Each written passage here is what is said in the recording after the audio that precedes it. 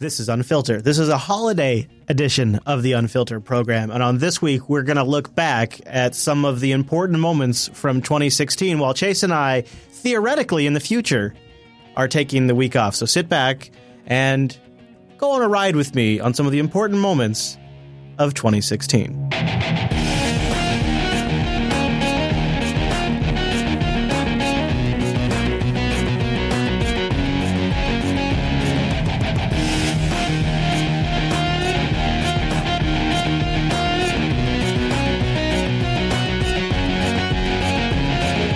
Welcome to Unfiltered, Jupiter Broadcasting's weekly show that's hopefully distracting you from all of that news that you shouldn't be watching. Go veg out, enjoy entertainment, and then come back here and get your news nutrition. Now this week, instead of giving the current headlines, we're going to look back at some of the major headlines that went down while Mr. Chase and I were at the mic.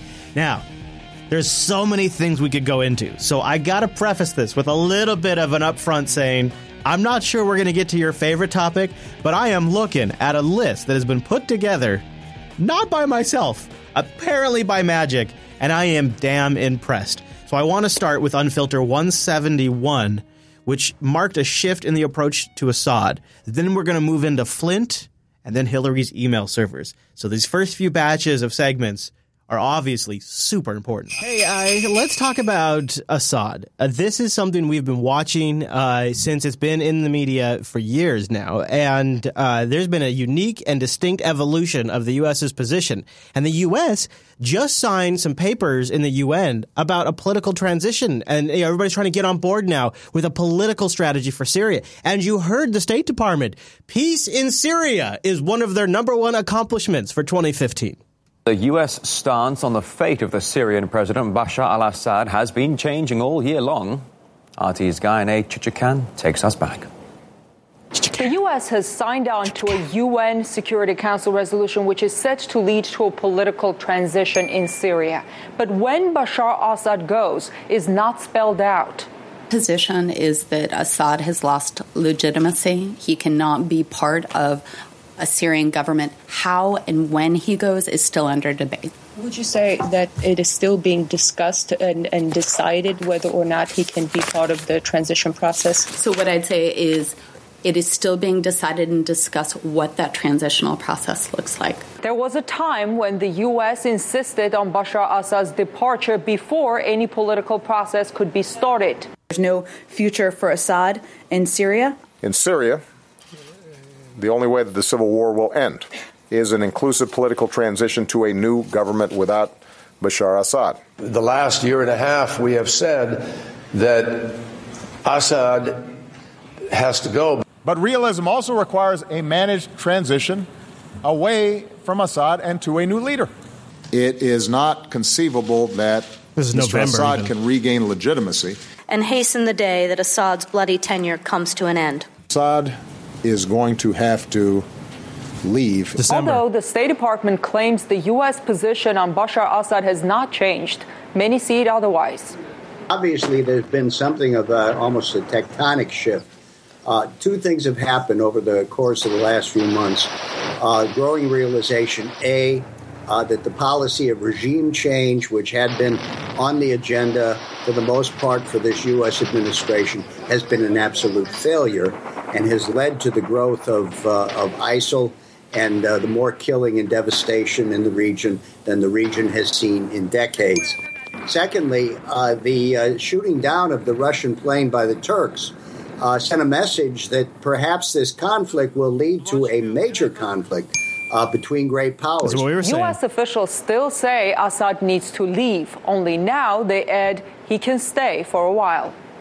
It's a major shift, and it's one that I think we're not totally soaking in how major it is because nobody's talking about it. Well, we talked about it before we went on our break. Yeah, we talk about it. Yeah, but I mean, like nobody on the radio, nobody on television, nobody in print. Because it's against the narrative. It's like they're just not even seeing it. Well, it's a shock against the narrative. They're like, well, it's been pushed for how long? I really think Turkey shooting down that Russian jet was the turning point. I think that was the pivot point for all of this. I want to talk a little bit about Flint. Michigan. This is really something. As I drink water, which is ironic, but just so sad. Yeah. So the BBC will sort of bring us up to date on why this is actually really a big story. And this story's been developing very rapidly. So what I've done is I've gotten slices over the past couple of weeks of clips from this story. In full disclosure, this clip is probably going to get pulled off YouTube. I will say right now, before it does, I think that's bullshit. This is fair use of this clip. Just because the BBC has a verified account and put this video on their account doesn't mean I shouldn't be allowed to play it on my YouTube channel. So I'm going to play it anyways, even though it means thousands of people may not be able to watch this video. I'm going to play it anyways because it is our right to play these videos. That's my standard disclaimer. Yeah. The birthplace of General Motors, Flint, Michigan is now a symbol of industrial decline, with high poverty and crime rates. And now a new danger. It's water. Melissa Mays, once a healthy mother of 3, blames her family's recent health problems on the city's water. It was in the fall of 2014, we started to lose our hair, all 5 of us. And we started developing rashes on our arms and our face, and it wouldn't go away, and it hurt. So, we'd ask questions, and they'd tell us, oh, the water's just a little harder. It's fine. Hey, guys, I want you to come in here and get some water. But it was far from fine. Her children's blood tests revealed high exposure to lead. So how did Flint's water supply become contaminated? All right, we'll stop there. I want to just pause for a moment and talk about sort of the other insidious thing here is there's a lot of evidence that the local government was very aware of the situation. Oh, absolutely. For a while. Yes. All right, so a little more background on how it started. To save money, the city stopped pumping water from Detroit and started pumping it from the Flint River. The problem is it's a lot more corrosive, damaging Flint's aging pipes and leaching lead into its water supply. The state didn't acknowledge there was lead in the water until September, a year and a half after the switch. And they didn't ask for government help until last week.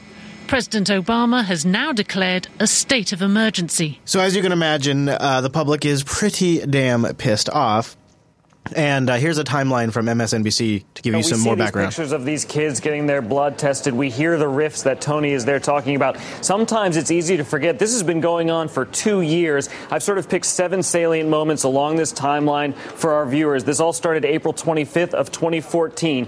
That was when the city of Flint changed its water source. 3 months later, October 1st, 2014, a GM plant decides that the water is corroding its engine parts. They say they're not going to use it. 3 months after that, January 13th of 2015. This is a key date. This is when there was a change in the emergency management structure. Darnell Early leaves the city of Flint, becomes the head of the Detroit Public Schools. A lot of people are going to be looking at this date in their investigation. 3 months after that, we have a Council Vice President Davis attacks the governor on his Facebook page, calls it genocide. Another major moment. That's when we had a lot of national attention come down on the city of Flint. 5 months after that, September 29th, that's when Governor Snyder gives a press conference. He calls it a, quote, serious issue. He promises public action steps. 3 months later, December of 2015, you have this poster letting parents know it's safe to bathe your kids in the water. So, hey, Flint, it's safe to wash. And it's got, for those of you listening, 2 babies in a bathtub with bubbles bubbling up. And in those bubbles, it says, lead in bathwater will not soak into your skin fast or at high levels. Unfiltered, warm tap water is okay for showers and bath for you and your kids. Just don't let the kids drink bathwater when they play in the tub. Yuck. Oh, my gosh. That was made and then passed around to the public. Wow. By the government. Believe it or not, that was 3 months after the governor admitted that there was a serious problem. And then just a month after that poster is released, President Obama declares a national emergency in Flint. Jose, that's when he freed up $5 million of immediate aid to the city. Hey, YouTube fans. All right, so now that's your timeline from MSNBC. Wow. Now, of course, this next problem is, well, guess what? The governor's under a lot of scrutiny. He asks that, the public trust him. They say, no, release your emails. And then the emails get released. A late development in a story we've been following here. Michigan Governor Rick Snyder has released his emails related to the toxic water crisis in Flint a day after he apologized and vowed to fix it. Snyder faces calls to resign as the people of Flint suffer with the uncertainty of when clean water will flow from their taps again. NBC's Kevin Tibbles has more. All right, so this leads to, once the emails go out, people realize that they knew for a while, and then they get pissed. Really an alarming story. Growing anger over tainted, lead-poisoned water in Flint, Michigan, that may have been in people's water supply for more than a year. This is not a natural disaster. Right. This is not a mistake. Others are echoing Flint neighbors. You see Michael Moore getting in on the action. Absolutely. And by the way, he's not like doing this to push a film. He's from Flint, Michigan. So I know. Of course, everybody knows that. That's his whole brand. I know. We need to remind the people out there. No, nobody needs. That's my whole. That's what doesn't feel good about this. Is nobody needs reminded of that. Everybody knows. It just. I guess I'm happy for the people of Flint that they have a very public figurehead. Right. Yes. I just something still about it being Michael Moore feels a little. But who else? Squishy. Who else? Just feels squishy. I know it feels squishy, but who else? Michael Moore's message. Jesse Jackson calling the city a crime scene. I was thinking that in my head. I was thinking, who else do you want there? Jesse Jackson? You like that? You like that a lot. Of course, Bernie and Hill Dogs brought it up during the town hall, too. Hillary Clinton and Bernie Sanders expressing outrage during the debate, calling for Michigan Governor Rick Snyder to resign. And right now, there is a large group of people protesting in front of the governor's mansion, his house. Not his mansion. Not his mansion. I totally don't mean mansion. I mean house. I mean, yes, I think all white elites should be in mansions, but he doesn't have one. People protesting in front of the governor's mansion, his house, in Ann Arbor, Michigan. That's where CNN correspondent Sarah Ganim is right now. So Sarah, these protesters, they're calling for his resignation? They're actually calling for his arrest, Jim. These people out here, about 150, 200 people have been out here for the past hour. I'm just going to say, dude, if my entire family's hair started falling out and I had that problem with my children, I would want blood. Yeah. I would want. I would be so angry. In the freezing cold, these people are angry. They're upset. These are residents of Flint. They're upset with how this happened, how they feel like their health care had to take a backseat to cost-cutting measures, how this took so long for officials to acknowledge that there was lead in their water, Jim. They're upset that they believe that a 400% spike in Legionnaire's disease over the 2 years that they had different water. Flint 400% spike. Jeez. River water flowing through their taps. 10 people died. They're upset about that. They're angry that they're still paying for this water that's flowing through their taps. Earlier today, we were at a resident's house. The water coming into her bathtub was blue, and it had specks of black in it. Blue and specks of black, Chase. Can you believe? But it's okay to wash with, Chris. This is the United States of America. Yeah. The strongest country in the world. Remember when Obama was just bragging about how buff our military was, about how we spend more than... and the one guy going, military-industrial complex. We do. We spend a ton of money. I mean, so I don't know how to talk about this in a way that doesn't seem sort of pedantic like we've talked about it before, but seriously, at what point do we start investing at home just a little bit, right? Well, what it comes down to is obviously you have government officials, of course, protecting their own skin. They're trying to satisfy the private interests. Yeah. It's the same line that we've heard time and time again. Yeah. And, there's no responsibility. You saw, some players have left jobs, and what they're going to do is they're trying to leave jobs now so they stay safe. In 2 years, they'll reemerge somewhere else. And just so I'm clear, lead in water, bad. Fluoride in water, good, right? Well, in moderation, Chris. Bathtub was blue, and it had specks of black in it, Jim. That's what these people are angry about. They're angry that it took nearly 2 years for FEMA and the National Guard to be called in. And as you mentioned, it's not just them that are angry. This has become a national political issue, with Hillary Clinton and Bernie Sanders talking about it last night at the presidential debate. Rick Snyder, the governor here in Michigan, has taken to Twitter to respond, saying this, quote, political statements and finger-pointing from from political candidates only distract from solving the Flint water crisis. That's because they're pointing the finger at you. Right. He's also said that he's established a task force that will determine exactly what happened. So far, one state official has been fired over this, has resigned over this. No, fired or resigned. There's a huge difference. You like that? He's been fired. No, resigned. No, he got out before he. Yeah, I think he resigned like Chuck Hagel resigned. So when I hear this, I think. So when she says that he set up he said a task force, from political candidates only distract from solving the Flint water crisis. So when a politician says stop the finger pointing, he's also said that he's established a task force. And they established a task force. What that is language for is I'm not stepping down. No, it's the task force is going to find someone else at fault. Yeah, we're going to acknowledge that fault on that other person. Yeah, and he's going to bank on the fact that he can say I'm a governor. I don't manage things at that level. Even though I bet it got up to him if they knew something like this was going on for this long. And now here's what's going to be fun for the Unfilter audience is I guarantee you that is politician speak for I'm not stepping down. So now the question is, right, what happens next?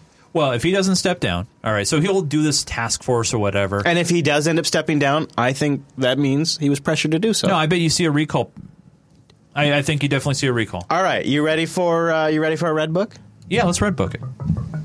Now, what do you think? I have not checked the news as of right now. I say, let's check the news as we're recording the show to see if anything has happened. I'm going to just do a search right now at Google News because Google knows all, right? Right. I mean, I prefer Bing, but that's okay. No, I'm just kidding. You want me to use Bing News? No, I'm just kidding. All right, so I'm going to do Flint, Michigan. Yep. And I'm just going to see what we get.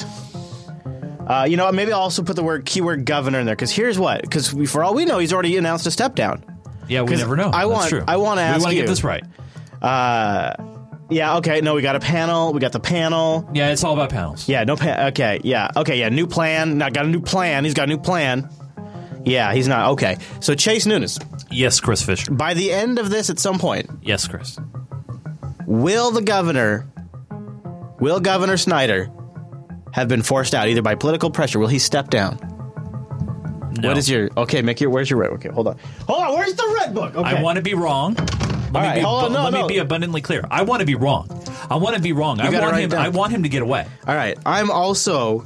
Actually, he should be criminally charged if there's some way to tie him to it somehow, some way. But here. You write this down, okay? Write down your prediction, and I'll give you my prediction. All right, fair enough. Unfilter 173. 170. Hey, it's my pen. Yeah. That's a great pen. We leave that here. That's the really. I was like, I left my pen here. That's the last pen. That's the last pen I got. All right. Or 173, and I'll say. Gov in Flint. I know he's not the governor of Flint, but but that's how we're gonna remember it. Governor Flint. Yeah, Snyder. Will not step down is what I said. Yeah, not going to. And now, do you think he'll be pressured? You say he's going to remain in office. I say we'll see a recall effort, but I don't think he'll go anywhere. Okay. All right. What do you think, man? Here's my prediction. I think Governor Snyder. Will remain in office unless this becomes a major 2016 campaign issue. Ooh. Which I don't think it will.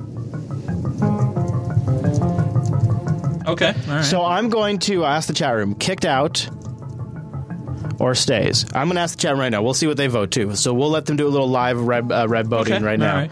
Unless 2016 election issue. Got it. All right. Okay. So, all right. So, all right. The new red book entry is made. All right. Fair enough. Straw poll is in the chat room if you guys want to vote, if you think Snyde's going to get kicked out or remains in. And so he's got his panel set up. He's got a plan of action. Right. He's going to figure out who did something wrong makes and sense. Stop pointing fingers. It will determine exactly what happened. So far, one state official has been fired over this, has resigned over this. But that's not enough for these people here. They want more accountability. As you hear, they believe this goes all the way to the top. Jim? Sarah, this is the key question for me. Is there evidence, and I think for many people watching this story, that officials knew the water was poisoned before they warned the residents of Flint, Michigan? So as public documents begin to come into the public domain, we are learning that there is evidence that state officials knew as far back as February that certain Flint homes had very high levels of lead in their water, and that as early as April, the EPA was aware of some of that as well. Now, The issue here is that the people were not told until August. And when they were told in August, that was not even by the state or government officials. That was by a Virginia Tech researcher who stepped in. And it wasn't until October that they took any steps to remedy. So now the question is, for all of those months that they had the data, why weren't they acting, Jim? No question. I mean, just alarming to watch this play out. Sarah Ganneman, Flint, Michigan. Thank you. In Ann Arbor, rather. Hold on, guys. Come on. There's just... Hey, Mr. Yeah, boy. So I'm going to see what the chat room I'm going to see what the chat room says. The chat room says so far 71% say kicked out. All right. 29% say stays in. I mean, don't get me wrong. We've seen the political process work so many times in this country. I'm just saying I like where you're going already with this. Yeah. Oh, boy. This clip is the State Department's spokesperson, John Kirby. Look how thick that binder is. Yeah. He's got a tab for every question. I know. And this is, crazy. without any spin, this is the statement from the State Department about Hillary Clinton's email. All right. That as part of this monthly FOIA production of former Secretary Clinton's emails, the State Department will be denying in full 7 email chains found in 22 documents representing 37 pages. The documents are being upgraded at the request of the intelligence community because they contain a category of top secret information. These documents were not marked classified at the time that they were sent. We have worked That's a little play on words. I'll explain why later, but that's a key thing to remember. The documents were not marked as classified when sent to Hillary's server. Oh, okay, fair enough. Which is her out, by the way. Yeah, I was going to say, are the little flag in Outlook wasn't red? Right. Closely with our interagency partners on this matter, and this dialogue with the interagency is exactly how the process is supposed to work. All right, so there you go. So they were withholding like 14 pages, 22 documents, and now you got to get the opinions of people who are close to the matter, people who are familiar with how the process works. You got to work with people who have been there and had to communicate in these kinds of situations before. People who are informed, people who the public love to hear from, like Dick Cheney. I think it's very serious. I've never understood why she had the separate server she did in the garage or wherever it was. Oh, no, it was in her bathroom closet. Come on, Dick. So he says, I never understood why she did that. Why would you want to do that? Why would you want to do that? Now, Dick Cheney doesn't know why Hillary Clinton would want to have her own private email server. No Dick idea. Cheney can't put that together. My bad. First one's down, Chase. Yes. Watch out. Red alert. Red alert. We got a Shields spill in up. the studio. Shields we up. have a spill in the studio. Like it's never happened. Get the bonobo up off the air. Get it in the air. It's all right. good. So Cheney's he can't figure this one out. Why not use the regular system? It's set up there. It's established for everybody. And certainly the senior officials of the State Department, the Defense Department, the White House, and so forth are read into all of these requirements when you get your clearances. We used to have, when we were there. We wiped our mail server when we were there. We used encryption. We just formatted the whole damn thing. Magnets and all. It wasn't quite as up to date as it is today in terms of technology. Yeah. But we had a basket outside the door to the Situation Room where any electronic gear had to go in that basket. A cell phone, a pager, whatever it might be. You didn't take it into the room. Because it could... Except for my pacemaker. Can't take that and put that in the basket.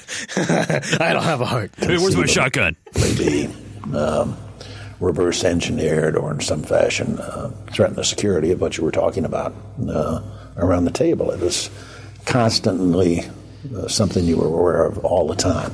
And I don't know why she ever started in the first place. Yes, he does. She did it so that way she could have emails that wouldn't be picked through by her rivals politically over the years. Yeah, but don't forget, Chris, remember, and I know you're probably going to talk about this in a moment, but remember, she doesn't even know how to check her email on her computer. Right, of course. That's why she has it going to her BlackBerry. It was for convenience, Chase. Yeah, it was for convenience. Right. Because these are not disclosed at all. So this is our guy from the intro clip, and I'm going to play this back a little bit and then expand on his point so you can see why there actually may be some problems here for her. And this is on CNN. It makes it obviously much more apparent that somebody... This is Michael Mukasey or Mukasey. I can't remember. People out there know him. Mukasey. He's the former U.S. Attorney General. It's Mike Mukasey. Yeah, Mike. Yeah, it's good old Mike. Was apparently removing the classified markings on State Department communications and getting them onto her home server. That, I think, is the real significance here. But how can she have culpability if nothing was so designated as classified at the time? If it was designated classified and the classification was removed according to a protocol that she knew about and wanted because that was the only way to get it onto her home server, then she is in it up to her eyeballs. What's the basis of your suspicion that perhaps so-called classified markings would have been removed? Now, this is the key point here. Well, the documents originated someplace. They didn't drop in from Mars. The person who originated them necessarily put classified markings on them because the State Department has said that they won't release any of them. So they were at one point marked. Now, how did the markings get off? I think if you turn to an email exchange between her and one of her staffers back in 2011. So in 2011, this email has already been released to the public. Hill Dog is she's in a situation where she needs some talking points, and she doesn't have time to screw around because she's about to go on mic, and she needs this stuff ASAP. She needs it on her BlackBerry right now. Where she's at, the fax machine isn't working. You find that she's waiting for a classified set of talking points, and at one point says, if they can't get a secure fax, she says, turn it into non-paper with no identifying heading and send non-secure. She's, in other words, saying, turn it into a digital copy and then just don't put any header information on it and send it over to me, which is an obvious understanding of the system, which would be an intentional working around of the classified system. 11. You find that she's waiting for a classified set of talking points, and at one point says, if they can't get a secure fax, she says, turn it into non-paper with no identifying heading and send non-secure. Now, that is very particular language relating to the fact that there are 3 communication systems within the government: non-secure, SIPR or secure, and the highest, which is JWICS. The information from SIPR and from JWICS cannot move on the low end system, NIPR. And if you put anything on there that's got those markings on it, it essentially sets off an alarm that alerts the people involved with security. So those markings have to be taken off. And when she said in June of 2011, take the markings off, it becomes apparent that she knew how that system worked. Assume for the purpose of my next question. I think that is... That's a big ding. Yeah. Huge ding. That is a major problem for Hillary if that is true. And here's something I've noticed. Okay. If you get through all of this, what it comes down to is, and in fact, maybe I'll let him say it because essentially, let me dig in a little bit. If I jump ahead, let's see, right about... but against Hillary Clinton. If the decision from... Yeah, okay, so I'm going to back up a little bit. So this talks about then what happens if she does get in trouble. Director of the FBI and then sent to the Attorney General. So let me back up a little more. The FBI is conducting the investigation. I believe it is working with people at the Justice Department now. At some point, all of this is going to be tied up in a package and put before the Director of the FBI and then sent to the Attorney General. If the package appears to contain a crime, then there's going to be a recommendation that a prosecution be brought. Judge, this is complicated stuff. So this comes down to Comey, who is kind of known to not be a big fan of the Clintons. It comes down to him seeing he's going to get the final presentation by his people. Then he's going to go to the prosecutor and say, I think we should or shouldn't go after her for this. Then, after that... Sum up. Give me the 30-second sound bite so that people who are paying attention at home understand what's really at issue. What's really at issue is there's going to be a decision at some point as to whether a charge should be brought against Hillary Clinton. If the decision from the Director of the FBI is that it should, and the Attorney General says no, there are going to be people resigning and going public, the same way we saw in connection with the Saturday Night Massacre. If the decision is made to go ahead with the charge, then we're going to see some negotiation between Hillary Clinton and the White House as to how that proceeds. Michael Mukasey, former Attorney General of the United States, thank you for being here. All right, so that is particularly damaging for the Hill Dog. So here's the problem with Comey that I'm thinking about here.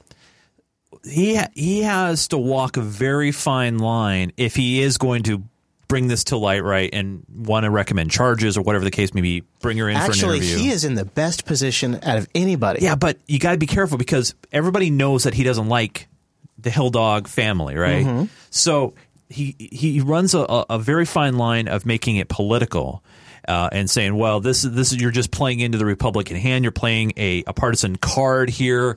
You're not doing this for justice. You're just doing this because she's running for president.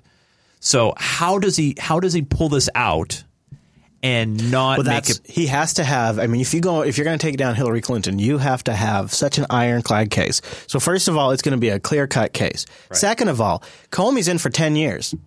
Yeah, regardless of the next president, he's in for 10 years. He can't be booted. So he's got a really comfortable position right now. And so I find it to be sort of fascinating to watch from that position because he's the perfect person in the government because he's got something on her and he can go after her. Right. And he's insulated. So even if she gets in after this attack, he's still protected because he's going to be in there. He's going to outlast her. Did any of us really see the incredible amount of corruption in the DNC coming? Did you really see that in 2016 coming down the pipe? Debbie Wasserman Schultz sort of perfectly represents this. She's the spokesperson for DNC corruption.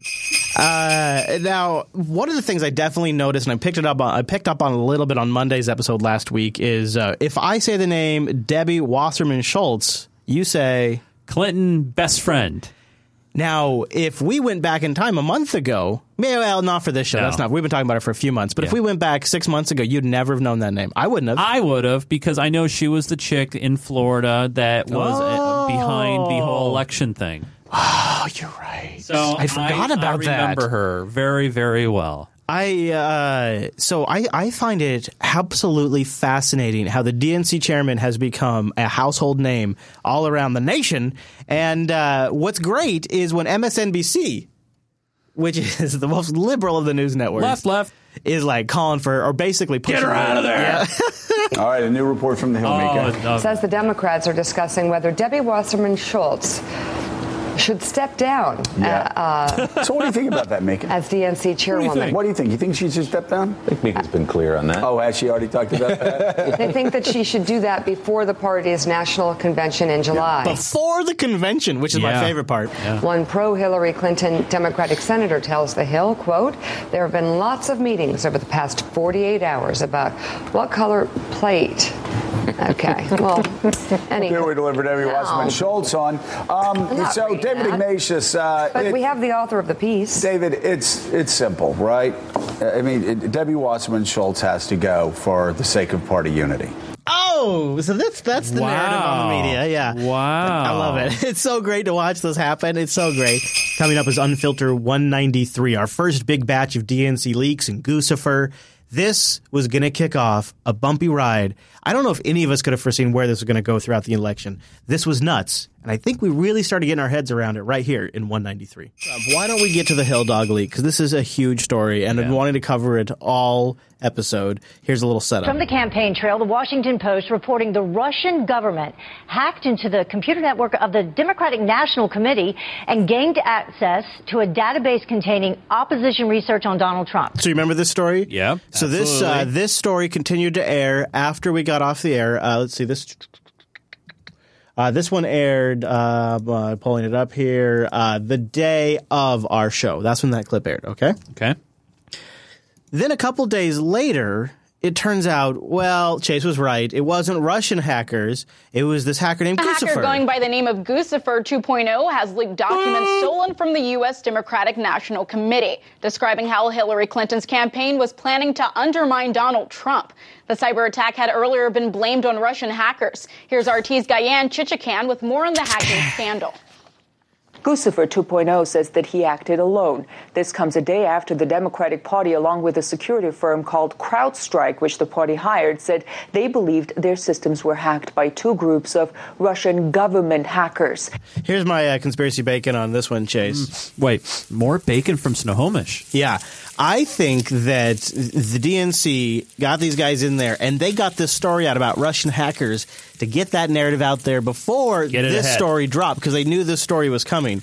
And so that whole thing was a ruse to get us talking about Russian hackers, because Russian hackers are way more badass than some guy. They believed their systems were hacked by two groups of Russian government hackers. The cyber firm said the groups were among, quote, the best threat actors that we've ever encountered, end quote.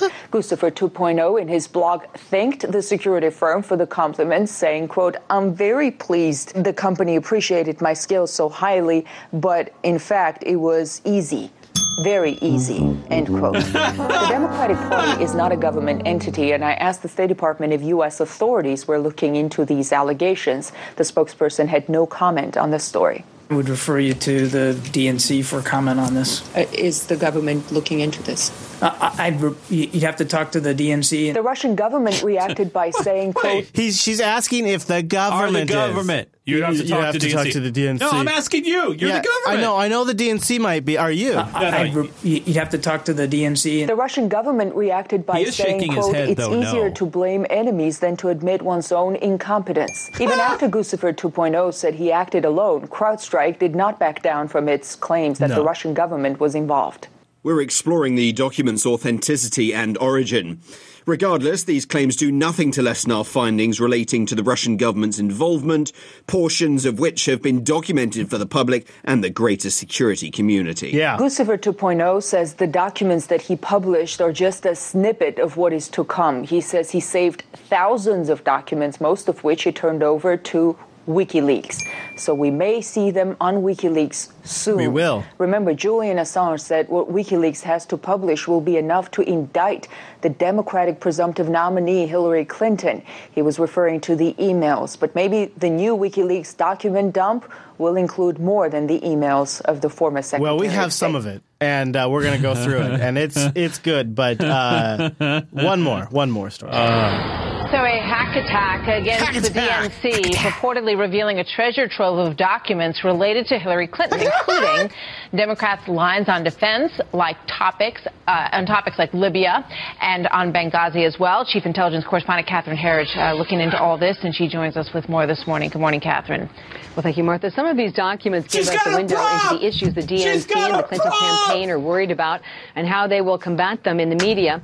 On the use of her unsecured private server by then Secretary Clinton for Government Business, the documents say the emphasis should be placed on how the use of private email was not prohibited, that federal regulations give government officials the flexibility to determine which emails are public, and that she turned over more emails than any other secretary. But the State Department watchdog found just last month that Mrs. Clinton broke virtually every rule when it came to emails, and that her use of a personal server was never authorized. And despite what she said publicly, she never gave an interview to government investigators. Meantime, today, Clinton IT specialist Brian Pagliano will be questioned by Judicial Watch, where he is expected to perhaps set an indoor record for taking the fifth.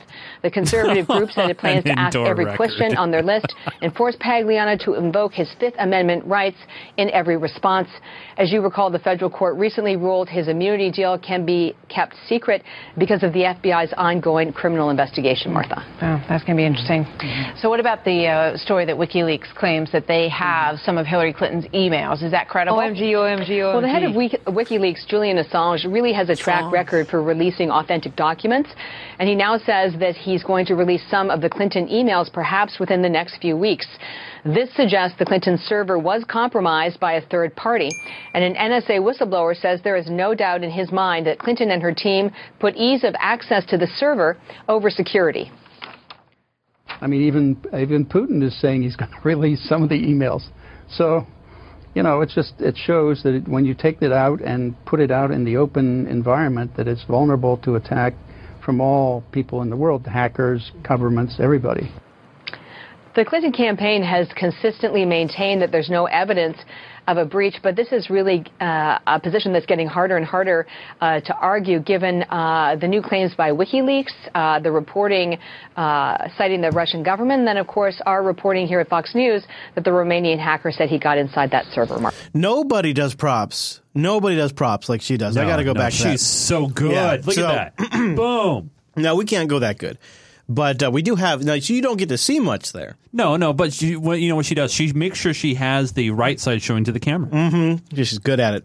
Thank you, Martha. Some of these documents give us a window into... I love the swing up that she does. And unfortunately, the director didn't cut soon enough, or she did it too soon. She has such a good swing up process. Watch her hand. Some of these documents give us a window into the issues the DNC...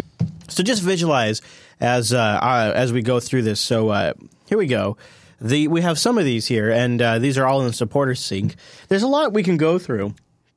Producer Matt has one he thought would be fun for us to go through. Okay. But we have all kinds, like position cheat sheets for different Democrats and their positions, different positions, Hillary's official positions on different things like estate tax, H-1B1 visas, no-fault divorces, NSA and Snowden. It's kind of interesting. You want to open up the NSA and Snowden one?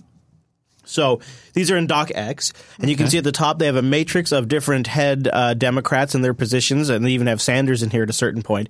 So what this is a treasure trove of very, very aggressive and honest research that the DNC proactively did against Hillary to investigate the Clinton Foundation, to investigate email stuff, and they have dug up some shit on her. Wow. Yeah, and it's in this cache. It's great. It really is great. So, So here with 2016 Dems on the TPP, Martin O'Malley opposed the So they have each Vice President Biden and their quotes, the statements, links, and dates to where they did it. So everything's referenced and sourced. So that way when a topic comes up, they're ready to jump with their response. This is really good. Yeah, this is good stuff. Look at all the categories of different attacks on Clinton and their summary. So attacks on Clinton 7/19/15.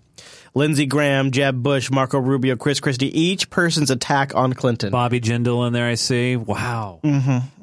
Wow. A bunch of stuff on here's the Clinton Foundation donors that contributed more than $25,000. A couple of names you might recognize. The X Prize Foundation has contributed more than $25,000 to the Clinton Foundation. I thought that was kind of interesting.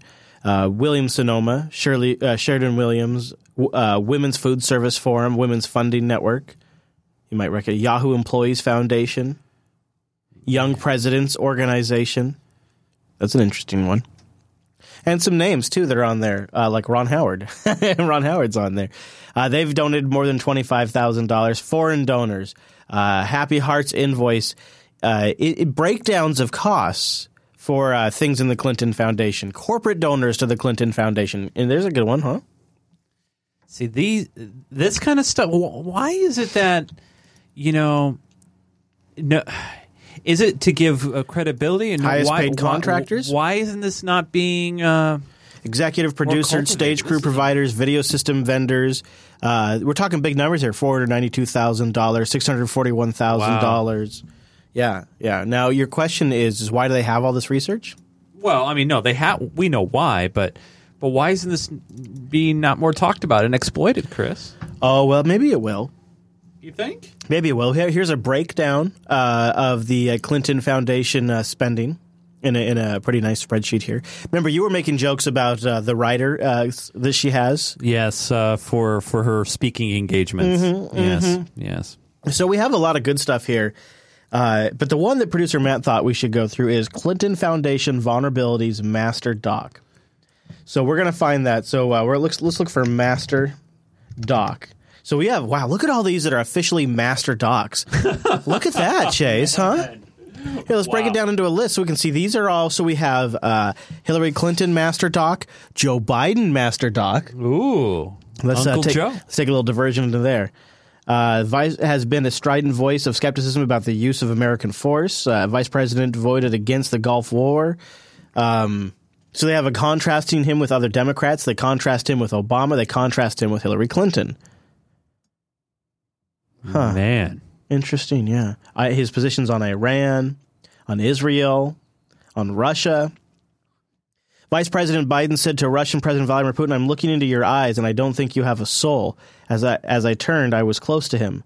Biden held his hand a few inches from his nose and said, I said, "Mr. Prime Minister, I'm looking into your eyes, and I don't think you have a soul." So I guess that's his position on Russia. Relationship, look at this. They have it with Malaki. Criticisms for relationships with Malaki. So they have common criticisms of Obama in here. Federalism of Iraq. Wow.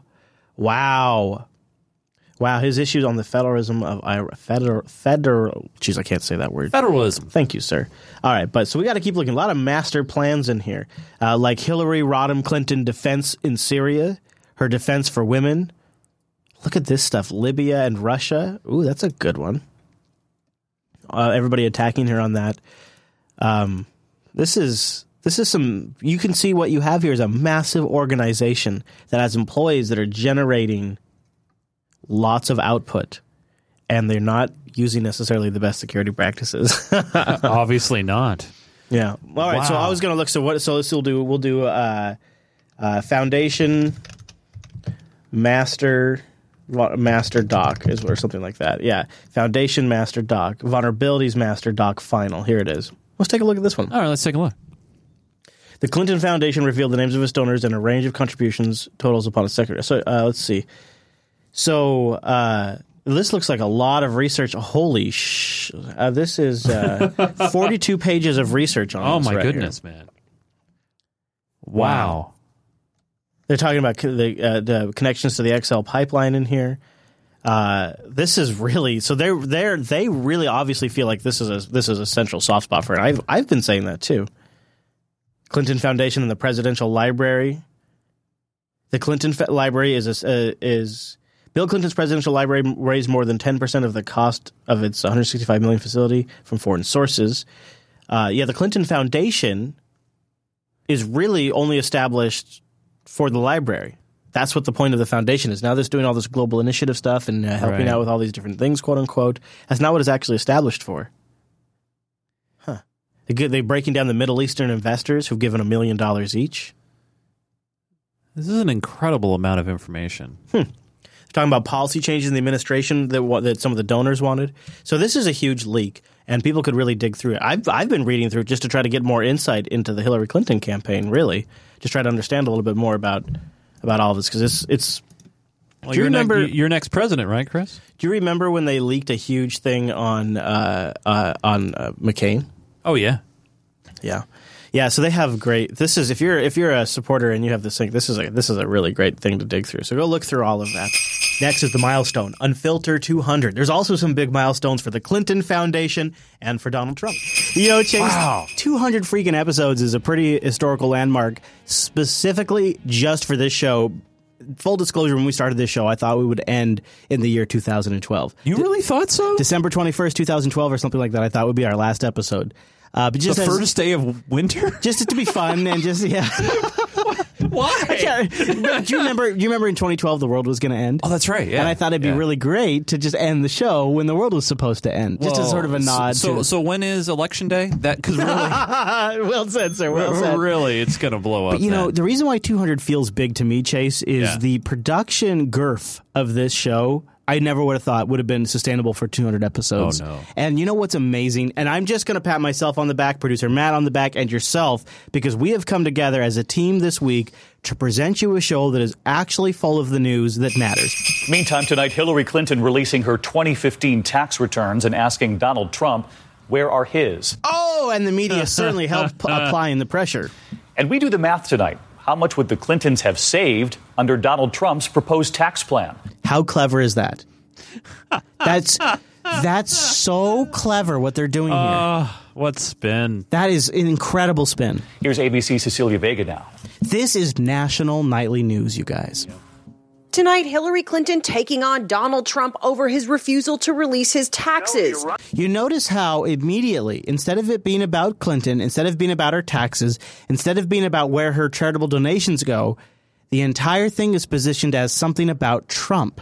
Using his own words against him in a new video. But if you didn't see the tax returns, you'd think there's almost like something wrong. What's wrong? And applying more pressure by releasing hers. The Clintons earned more than $10 million last year, a steep drop from the $28 million a year earlier. Yeah, they're just funneling it into another pot. Come on. The result of fewer paid speeches, an issue that has dogged her campaign from the start. That's a nice little zing. 83 paid speeches in 2014, only 28. Well, to be fair, Chris, she was getting ready to run.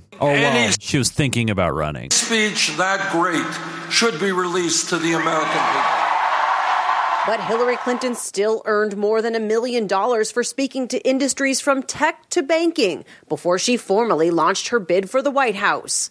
The Clintons' federal tax rate more than 34%, and they donated more than $1 million to charity. If I was Trump, I would say, all right, I'll release my tax records when you release your speech transcripts. Yeah, I know, right? Yeah, that's what any normal campaign manager would say. And if he's smart, he'd wait a month or two to do it. Right. Now, I want to play this part again. Did more than $1 million to charity. More than $1 million to charity. Wow, so about 10%. Nice job, Hillary. Do you know where? Do you have? It's funny they don't mention it. So if they send $1 million to charity, do you suppose they would maybe tell you which charity? Let's just play back. What, the Clinton Foundation? Did more than $1 million to charity. Is the Clinton Foundation a 501? Are they a registered 501? All of it went to the Clinton Foundation.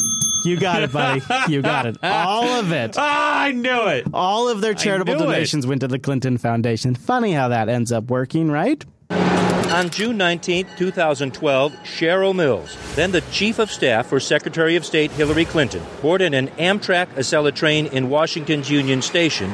Now we have a new batch of Clinton emails released thanks to a Freedom of Information request, and a whole bunch of things have come out about some of Clinton's closest aides. Bound for New York. What she did, who she met with, and why has remained a mystery, even to the U.S. Senate Judiciary Committee until now. For the last 7 months, Senate investigators have been trying to find out what Mills was up to. And for 7 months, the U.S. Department of State has refused to answer. Now CNN has learned a potential reason why. Cheryl Mills, then a U.S. government employee and Secretary of State Clinton's chief of staff. So Cheryl Mills was the chief of staff for Secretary of State Clinton. Was in New York working on behalf of the Clinton Foundation. What? A source close to the situation confirms to CNN Mills was interviewing 2 people for the leadership role of the foundation. Well, that doesn't sound like State Department work, does it? No, totally not. Interviews took place inside the Park Avenue executive headhunting offices of Russell Reynolds. Oh. Mills would interview top-level executives at Walmart. You know, she must be there on behalf of Hillary and Bill. If this woman is... And the drug company Pfizer. Both companies, huge donors to the Clinton Foundation and partners with the Clinton Global Initiative. Was Mills' role in violation of government ethics rules? Did she have permission from the U.S. State Department? Did State even know the trip was taking place? Nope. CNN has asked the U.S. State Department all of these questions. This was the response. Federal employees are permitted to engage in outside personal activities within the scope of the federal ethics rules. Oh, man, they're so protecting Hillary. State spokesperson tells CNN all federal employees are subject to federal ethics laws and regulations, including rules pertaining to conflicts of interest. That vague response raises more questions that are just not being answered. Not to CNN, but worse, says one watchdog group, not to the Republican-led Senate Judiciary Committee, which has a right to know. Congress has a rightful right to ask for any information that it wants to from the executive branch of government to keep track of them. And the government should be turning that information over. And when you have a breakdown in that system, we have a breakdown in our democracy. Yep. It's easy to understand why. See that good hug she's got there? That's a good hug. Oh, yeah, good hug. Cheryl Mills was trusted with helping find the next director of the Clinton Foundation. Her relationships with the Clintons goes back decades. I am honored to be here today. 99. On behalf of the president. As Bill Clinton's deputy White House counsel, she defended the then president during impeachment proceedings. I want you to listen to this because this is key to the understanding of the Clintons. They have a very small group of people who stay with them. Cheryl Mills, Uma Abedin, Clinton's personal bodyguard, and others. They quit their jobs to stay with the Clintons. So listen to this. They quit their jobs, they move around because they know that when the Clintons get into the next position of power, they'll bring them along. These people have no allegiance to the United States. They are not patriots. They are simply aligned to the Clintons. Listen to this. Uma is even worse, but all we have for this particular episode is our example here. Defended the then president during impeachment proceedings. In 2008, when Hillary Clinton was running for president, Mills was her senior legal campaign advisor. So she worked with Clinton in 99. She defended Bill during the a whole blowjob scandal. Yeah. She quits to join up with Hillary during her campaign. I, Hillary Rodham Clinton. And when Hillary Clinton became Secretary of State, Mills left the board of the Clinton Foundation and became Hillary Clinton's chief of staff. So she's in and out of the foundation. So when you're not working directly for the Clintons, they got a job for you. It's at the foundation. And then when they're back in political power, they pull you out of the foundation and they put you somewhere in the United States government that isn't an elected position. The foundation's just a holding tank. That's all it is. It's a holding pattern until they can put you in a non-elected position. Board of the Clinton Foundation and became Hillary Clinton's chief of staff. Oh, so she goes from being somebody who's participating in a foundation that's supposed to be tied to a presidential museum and library to being the number 2 of the Secretary of State. Wow. What the hell is this? Board of the Clinton Foundation and became Hillary Clinton's chief of staff. Now Mills is once again on the board of the Clinton Foundation and was backstage with Hillary Clinton at the Democratic National Convention. The secrecy about the New York trip, the dual roles played by trusted assistants, the mixing of business between state, Clinton Foundation, and its donors all play into a central theme of Donald Trump's campaign, that politicians, like the Clintons, use government to benefit themselves. These are crooked people. They've been crooked from the beginning. They tie it all into Trump. So this is an absolutely 100% legitimate report about Clinton, the emails that have just been released, the now ties throw Trump in there. between the foundation and the State Department while she was heading it, and then they wrap it all up with this Trump association, which almost to me implies that if you believe all of this stuff, then you're with Trump. Exactly. So listen. Right, that's what they're. Listen to how they position this, because it feels like it almost like you don't need to have Trump in this analysis at all. There's no reason to go to Trump after this. You could have ended it right here. Instead, they pivot to Trump and tie it all together to Trump. Played by trusted assistants, the mixing of business between state, Clinton Foundation, and its donors all play into a central theme of Donald Trump's campaign. Well, then he must be, if you believe some of these things about Hillary, that you're a Trump supporter, you dirty, dirty, guilty Democrat. That politicians, like the Clintons, use government to benefit themselves. These are crooked people. See, now you go to Trump because this is crazy. This is extreme. And what they're trying to do, I believe. To be fair, they did the same thing to Bernie, too. They tried to connect Bernie to it. Sure. I think what they're trying to do is they're trying to say if you are a Democrat and you are undecided about Hillary, like if you're one of those that hasn't even decided to hold their nose and vote, like you just don't like the dog and maybe you're thinking about that asshole Johnson or that, God forbid, that bitch Jill Stein, screw you. You better vote for Hillary because if you don't, then you're a Donald Trump supporter. The mixing of business between state, Clinton Foundation, and its donors all play into a central theme of Donald Trump's campaign. So if you believe this, you're all playing right into Trump's hands, you idiot. That politicians, like the Clintons, use government to benefit themselves. That's a crazy Trump theory. And if you think that, then you're no better than Trump. These are crooked people. They've been crooked from the beginning. You look at that foundation. It's pure theft and pure crookedness. You see how they position him as the boogeyman, and they take his words and they make you feel guilty for also thinking those same things? Wow, I'm thinking like Trump. Yeah. Oh boy. These are crooked people. They've been crooked from the beginning. You look at that foundation. It's pure theft and pure crookedness. Cheryl Mills's attorney says her client was simply doing volunteer work for a charitable foundation. Why does Cheryl Mills not say that directly? Why does the attorney have to say that? She was not paid. The Clinton Foundation also says Mills was not a paid employee. Of course not.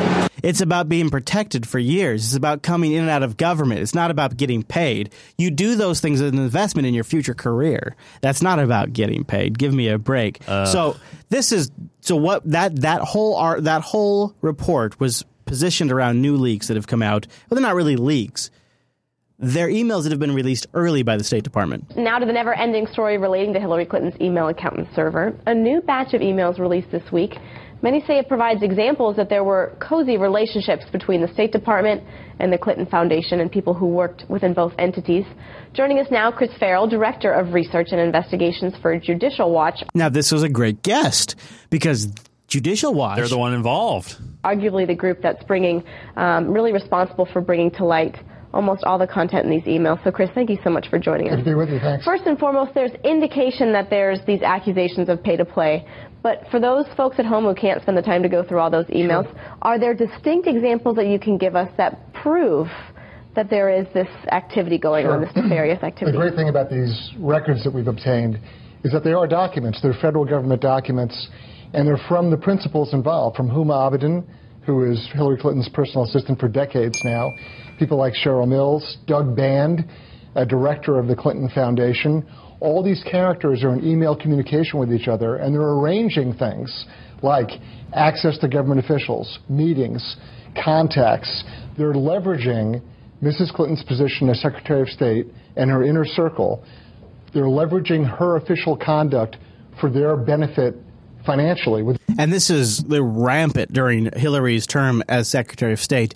And it perfectly fits in with an example. If you go before her term of Secretary of State, the same exact type of behavior happening, where it's pay to play. You do her a favor, she does you a favor. It does not matter. If you're Putin and you want 20% of the uranium supply, you pay to play. See, I still have an open challenge out there.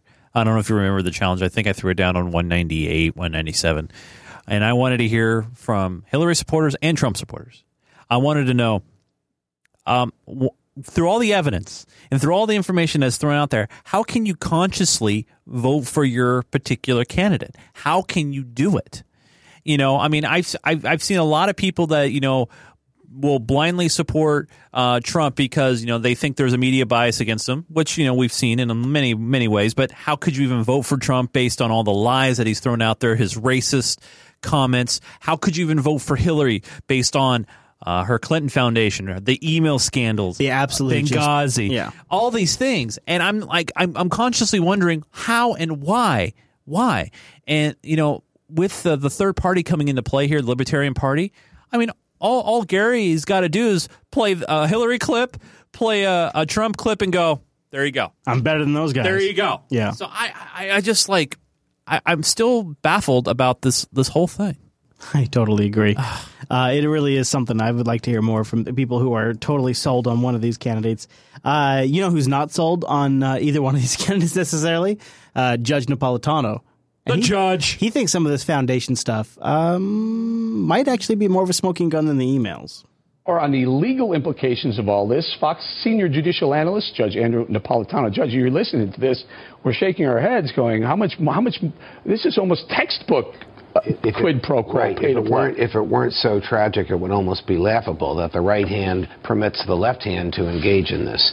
What we have here, not only from Tom's work, and by the way, he's a single-handed, dedicated person who exposed all this by filing these Freedom of Information Act lawsuits.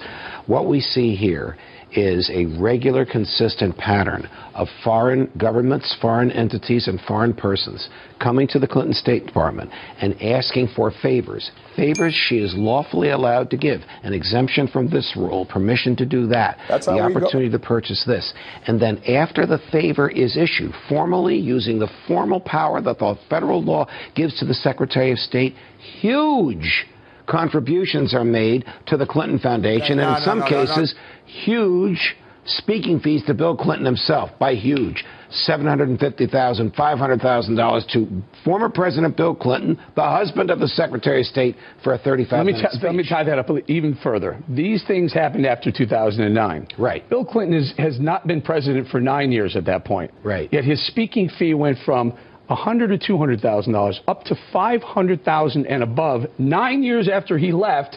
But it happens to coincide with Hillary Clinton's time, 11 of the 13, of course, during her time as State Department. Because he's not only producing a speech, he's producing some exemption from American federal regulation or some opportunity in America for these people that are hosting the speech that only his wife can give. Eric, in my view, this is an easier case for the FBI to prove.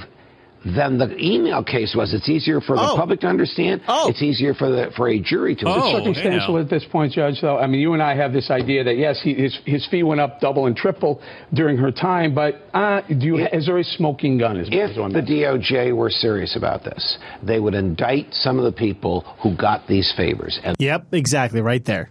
Those people would spill the beans on what their negotiations were with Bill and his people and what their negotiations were with Hillary and her people. If they were serious about it. Right. But that doesn't seem to be happening. Loretta Lynch! Too much protection. Speaking of this whole Clinton email scandal thing, this all does come down to some honest reporting from time to time that has to take place to get answers. And I take you to a State Department briefing that happened just a couple of days ago, trying to just get, the straight answers. This is just a raw feed of the State Department briefing from their daily YouTube posting. Do you have any response to criticism by some that suggests there was a relationship between the Clinton Foundation and the State Department at the time? Now, they're asking Kennedy Trudeau, who is Trudeau. Yeah, Trudeau. Same Trudeau? Yeah, spokesperson for the State Department. There was an email that came out in this recent set that is between an executive at the Clinton Foundation and Huma Abedin and Cheryl Mills, where he is requesting to set up a meeting between a billionaire donor and the U.S. ambassador to Lebanon. So if you are a donor to the Clinton Foundation, you could simply email Hillary Clinton and get a response from Uma that would just organize everything for you. So if you've donated to the Clinton Foundation, you have access. Is there a minimum amount that I need to donate? I know, right? We should maybe do a GoFundMe. Any response to... So, very similar to what I said before, I'm not going to speak to specific emails. However, I think you guys know State Department officials are regularly in touch with a wide variety of outside individuals. Yeah, totally wide variety of people who would have the name Clinton Foundation, while our Secretary of State is named Hillary Clinton's. Totally normal. And organizations, including businesses, nonprofits, NGOs, think tanks. The nearly 55,000 pages of former Secretary Clinton's emails released by the department over the past year give a sense of the wide range of individuals, both inside and outside government. A wide range of the political influence. I'm just reading this response in my department binder. officials are in contact with on a range of subjects. So you don't feel like this email or...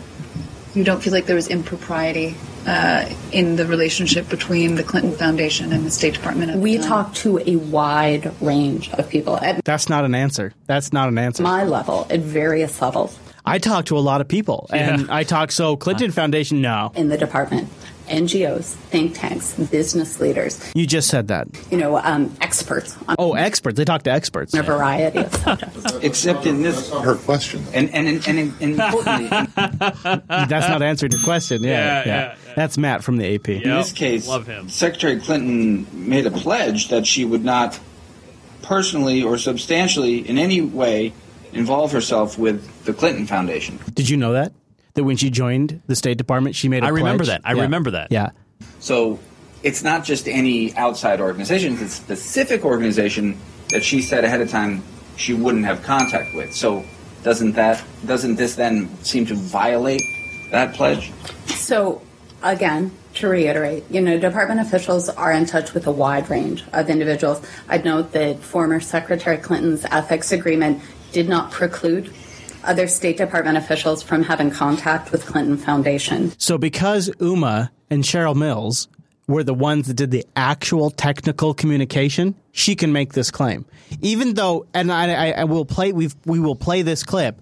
You can literally see that Uma grabs Hillary's BlackBerry and responds from Hillary's BlackBerry to people's emails and answers their questions. She gets to have the esoteric explanation of, well, it wasn't me. I didn't personally involve these people from the Clinton Foundation. It was my assistants. Yeah, isn't that something? That's what she's relying on. That's what Trudeau right here is relying on. The ethics agreement did not preclude other State Department officials from having contact with Clinton Foundation staff.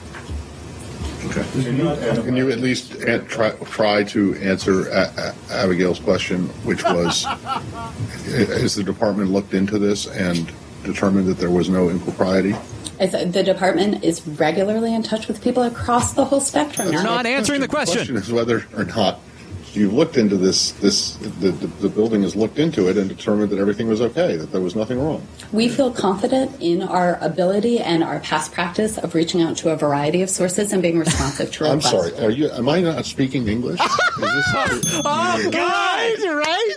Like, God, I love him. Why are you not hearing me? This is very simple. Of reaching out to a variety of sources and being responsive to requests. I'm sorry. Am I not speaking English? Is this? Is it coming across as a form? I'm not asking you if.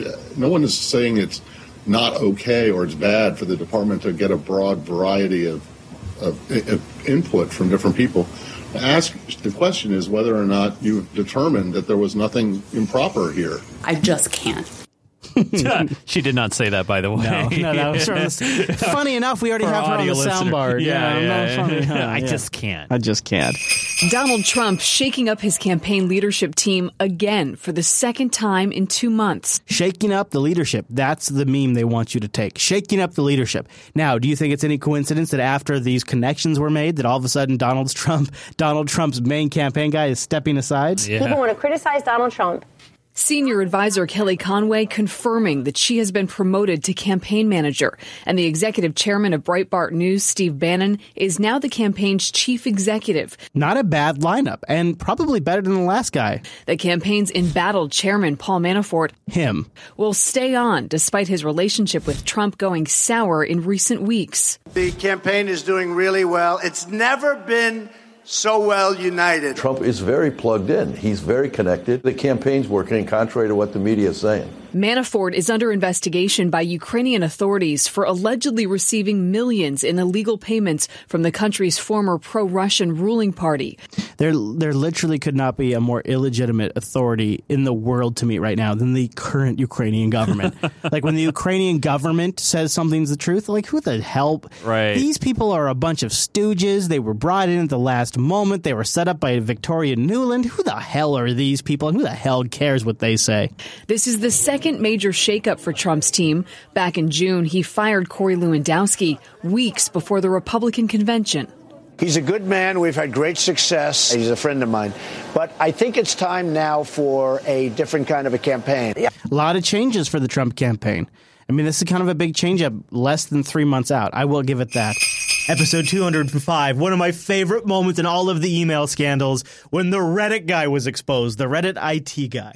All right, so we got an email in asking if we were going to talk about Hillary's IT guy talking to Reddit. This is a hell of a story, and I wondered if Fox would cover it, because I love the Clinton email story. No other, like, CNN ain't doing it, MSNBC ain't touching it. They're not going to touch it. Fox, however, they're talking about it. Let's start out in Washington right now, where he refuses to talk to Congress, but apparently the IT specialist who maintained Hillary Clinton's private email server has no problem asking the internet how to wipe it down. On advice of counsel, I respectfully decline to answer and assert my Fifth Amendment privilege. Well, internet sleuths now saying that this Reddit post from the user Stone Tier could actually be from that man, Paul Cabetta. You know what's great about this? Is since this report, like, they've linked his Reddit username to his Etsy page, which also has his name and his email address on it. It's on his blog. And people, once this started to break, people figured he'd go in and try to... And they were recording him, deleting everything. They screen capped him going through and purging his Reddit history in real time. So we have videos of him trying to clear out his Reddit history, too. Oh, my God. It says, I need to strip out a VIP's, very VIP, email address from a bunch of archived email. Basically, they don't want the VIP's email address exposed to anyone. Well, that message has now been deleted. That post date suspiciously matches dates when Clinton was using that private email server. Actually, the date is extremely important, because this guy goes to Reddit after Congress issued a request for discovery, which is in that request, it says, don't touch the system. Right. We want to look at it. That guy did that after that was issued, which means he had intention to manipulate the data after Congress had already issued a discovery order. So that, I think, fundamentally underscores an intent to deceive and whatever they call it. I can't remember what commies, but an intent to violate the law. That seems pretty clear. Yes, it does. And the dude was on Reddit like any other dude asking the question. Well, which shows you a lot, actually. Unfilter 211 coming up next. The moment when the FBI reopened their investigation. Let's get into some of this Hillary stuff. Dun, dun, dun, dun. And I kind of want to give us some context, just so we get an idea of the scope of the problem that Hillary could be in. Is she could have been discussing something with the president, and that pretty much anything would be classified. Right. This goes all the way to the top. The WikiLeaks dump is not the only headache for the Clinton campaign today. Newly released FBI files show President Obama used a pseudonym to exchange emails with then Secretary of State Hillary Clinton. Barry 420. Chief Intelligence Correspondent Catherine Herridge is here. Hello, Catherine. Well, thank you, Britt. President Obama has a highly secured BlackBerry that he uses to get emails, and it has two functions. One is to mask his physical location when he's using it, and the second is to make sure every email, every text message, every phone call has been vetted and pre-approved for him to receive. It's called whitelisting. So if you or I had the president's email, if we sent him a message, it would be blocked and it would bounce back.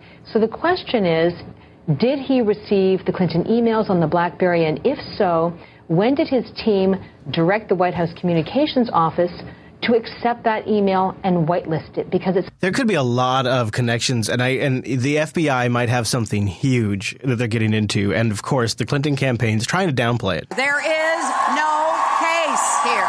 You notice how CNN adds that crowd noise in the background? That's not real audio. That they've sweetened the crowd cheer. Yeah. Listen to it. There is no case here. They weren't cheering like I saw the original stream. There was clapping and stuff like that, but right. that is a fake sound effect that CNN adds to make it sound like. And then they add in the jump zooms to make it more dramatic, and to speed it up, and so it may make it sound like Hillary has a bunch of support, and then they do the jump cuts to make it more dramatic. And because there's a background soundtrack of the audience that's fake, they can cut out pauses in the audio, and you don't notice it because the background track remains consistent. Right. There is no case here. Hillary Clinton and her campaign firing back at FBI Director James Comey, slamming his decision to notify Congress of a new investigation into thousands of emails found on a computer belonging to the estranged husband of a top Clinton aide, Huma Abedin. Now, notice they're not saying it's ridiculous that this investigation's happening. What they're pissed off about is the way it was announced. Right. Which is interesting. And also, another point to your Unfilter show, it was months and months ago, we said, pay attention to the name Huma Abedin. That's going to come up again before the election's over. Totally called it. Clinton aide, Huma Abedin. Clinton's campaign turning the tables on Comey. It's impossible to view this as anything less than a blatant double standard. Seizing on reports that Comey refused to publicly comment on potential ties between Donald Trump's campaign and Russia. On Sunday, Senate Minority Leader Harry Reid accused Comey of sitting on, quote, explosive information or other Trump's Russia connections without offering proof. CNN cannot corroborate any of these reports. But U.S. officials do tell CNN that Russia is behind hacks that could potentially influence the U.S. election. Meanwhile, Trump is capitalizing on... They just said potentially influence the election. That's what they just said in that CNN report. Yeah, they just said that. Putin even says, is the American public so stupid? Are they a banana republic that they think that I could somehow influence them? Do they have no faith in their own democracy? Right. Wow.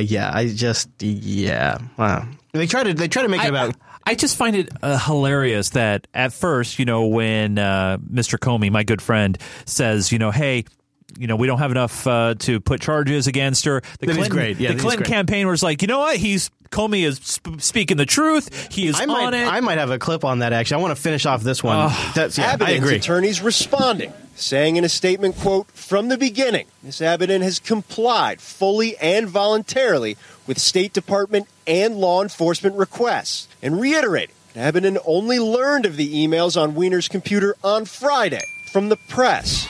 Clinton continuing to apologize. It sounds like it's possible that what it was is like an entire Outlook account was set up on there and it downloaded all of the emails. I have a theory, but it's just a theory, and I've heard this theory in other places too. Mm-hmm. So, as many people may know or may not know, Huma and Mr. Weiner are in the middle of a divorce. Hold on. I know they're estranged. Oh, I'm all up to speed. I know. I am doubtful they're actually going to get divorced. Oh, you think? There's some legal things that change if they get divorced that are much more convenient. It's probably the same reason Bill and Hillary are still married. I follow you. But I was thinking, though, where she goes, well, I never use that computer or whatever the case may be. That I was thinking about this, too. That actually, it doesn't even have to be about divorce. What if Weiner just knows that the Clintons kill people and he just needs an insurance policy? This was his trump card? Yeah. And you know why? You know, he checked himself into sex rehab today because he doesn't want to be murdered. Yeah. He's the only place he can go where he won't get shot. That's true. During when a robbery goes wrong. Yeah. No, yeah. I thought about this. Or she was being lazy one day. She grabs his MacBook or whatever it is, his Lenovo, logs into Outlook. It downloads a copy of everything in her She's got a account. huge PST. Then it goes offline. They delete all of the emails off the server, off everybody's computers. She doesn't even remember that she set up Outlook on Weiner's computer. That's right. And then they have a copy of everything. So everything all the Yogi emails. It's all there. It's all there. Potentially. And of course, the Justice Department, your good friend, my buddy, Loretta Lynch, tried to stop this whole thing before it got to Congress. An FBI source confirmed to Fox that top Justice Department officials tried to stop Director James Comey from informing Congress he was reigniting the investigation of Hillary Clinton, warning Comey it violated 2 department policies, commenting on an ongoing probe, and taking action that could influence an election. The FBI source said while Comey reports to Attorney General Loretta Lynch, he does not play by cautious mother may I rules, and took Lynch at her word. We take it seriously, and we handle it independently, thoroughly, fairly. A senior law enforcement official added Comey felt compelled to act because the FBI found over 10,000 of top Clinton aide Huma Abedin's emails from a laptop she has shared with estranged husband Anthony Weiner. The LA Times is reporting the new Abedin emails were not to and from Clinton, and top Democrats in Congress jumped on that today to write to Comey and Lynch demanding a more complete accounting of, quote, information from your career investigators and prosecutors in order to debunk these conspiracy theories and correct the public record. Of course, they're both Democrats. I suspect that that this is probably not going to get much more resolution between now and the election. I find it very, and I sent you an audio message. Yeah. And right when this broke, and Hillary wanted, they should release whatever information they have, and I said to you, and I'm paraphrasing, that she's freaked out because she knows there's some stuff on there. Now she's throwing this face. She doesn't know what they have versus what they might not have. Exactly, and that's why she's like, oh, release everything, release it, because she's freaked out. She's really freaked out, and I don't think I've ever really seen her freaked out. And so she's trying to get them to show their cards before she shows her cards. Absolutely, and so she's getting all of her Democratic buddies in line to say, hey, I need you to help me fight this because we need some info. We need to know a little bit. And Trump can't win. And Trump can't win. Let's play this clip. There's something interesting that they're doing that I think could blow the whole thing, could ruin all of it. Oh. That agents at FBI facilities in Quantico are now combing over thousands of emails on a laptop belonging to disgraced Congressman Anthony Weiner and his estranged wife, Huma Abedin, key aide to Hillary Clinton.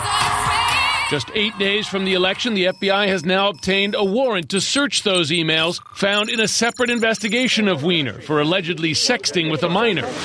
Officials tell CNN that Comey was made aware of the emails in mid-October, but only went to Congress with the information after he was given a fuller briefing on Thursday. I think that's kind of interesting.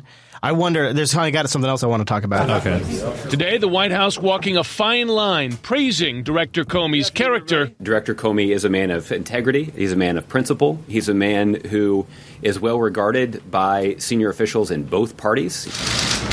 But communicating the importance of FBI traditions, limiting public discussion of ongoing investigations. Tradition and policy. Why would he go out of his way with all of this tradition and policy? Why is he notifying Congress if he doesn't even know what the emails have? See, I got the impression, and because I read his statement that he released on Friday, and my impression was, he testified in front of Congress, which is a legal record of what he knew and what he had. He was brought information to his attention as of Thursday. He got a briefing on Thursday.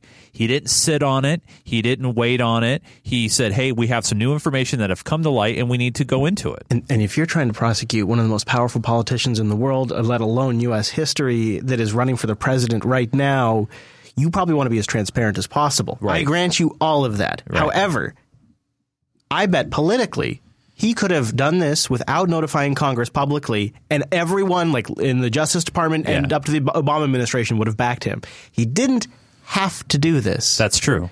I have a theory. What's your theory? And I haven't talked about it yet for weeks on this show. Okay. And finally, I got a little audio that helps put it in perspective. All right. For weeks and weeks and weeks, I have been reading different posts saying that internally the FBI was revolting. Have you heard this?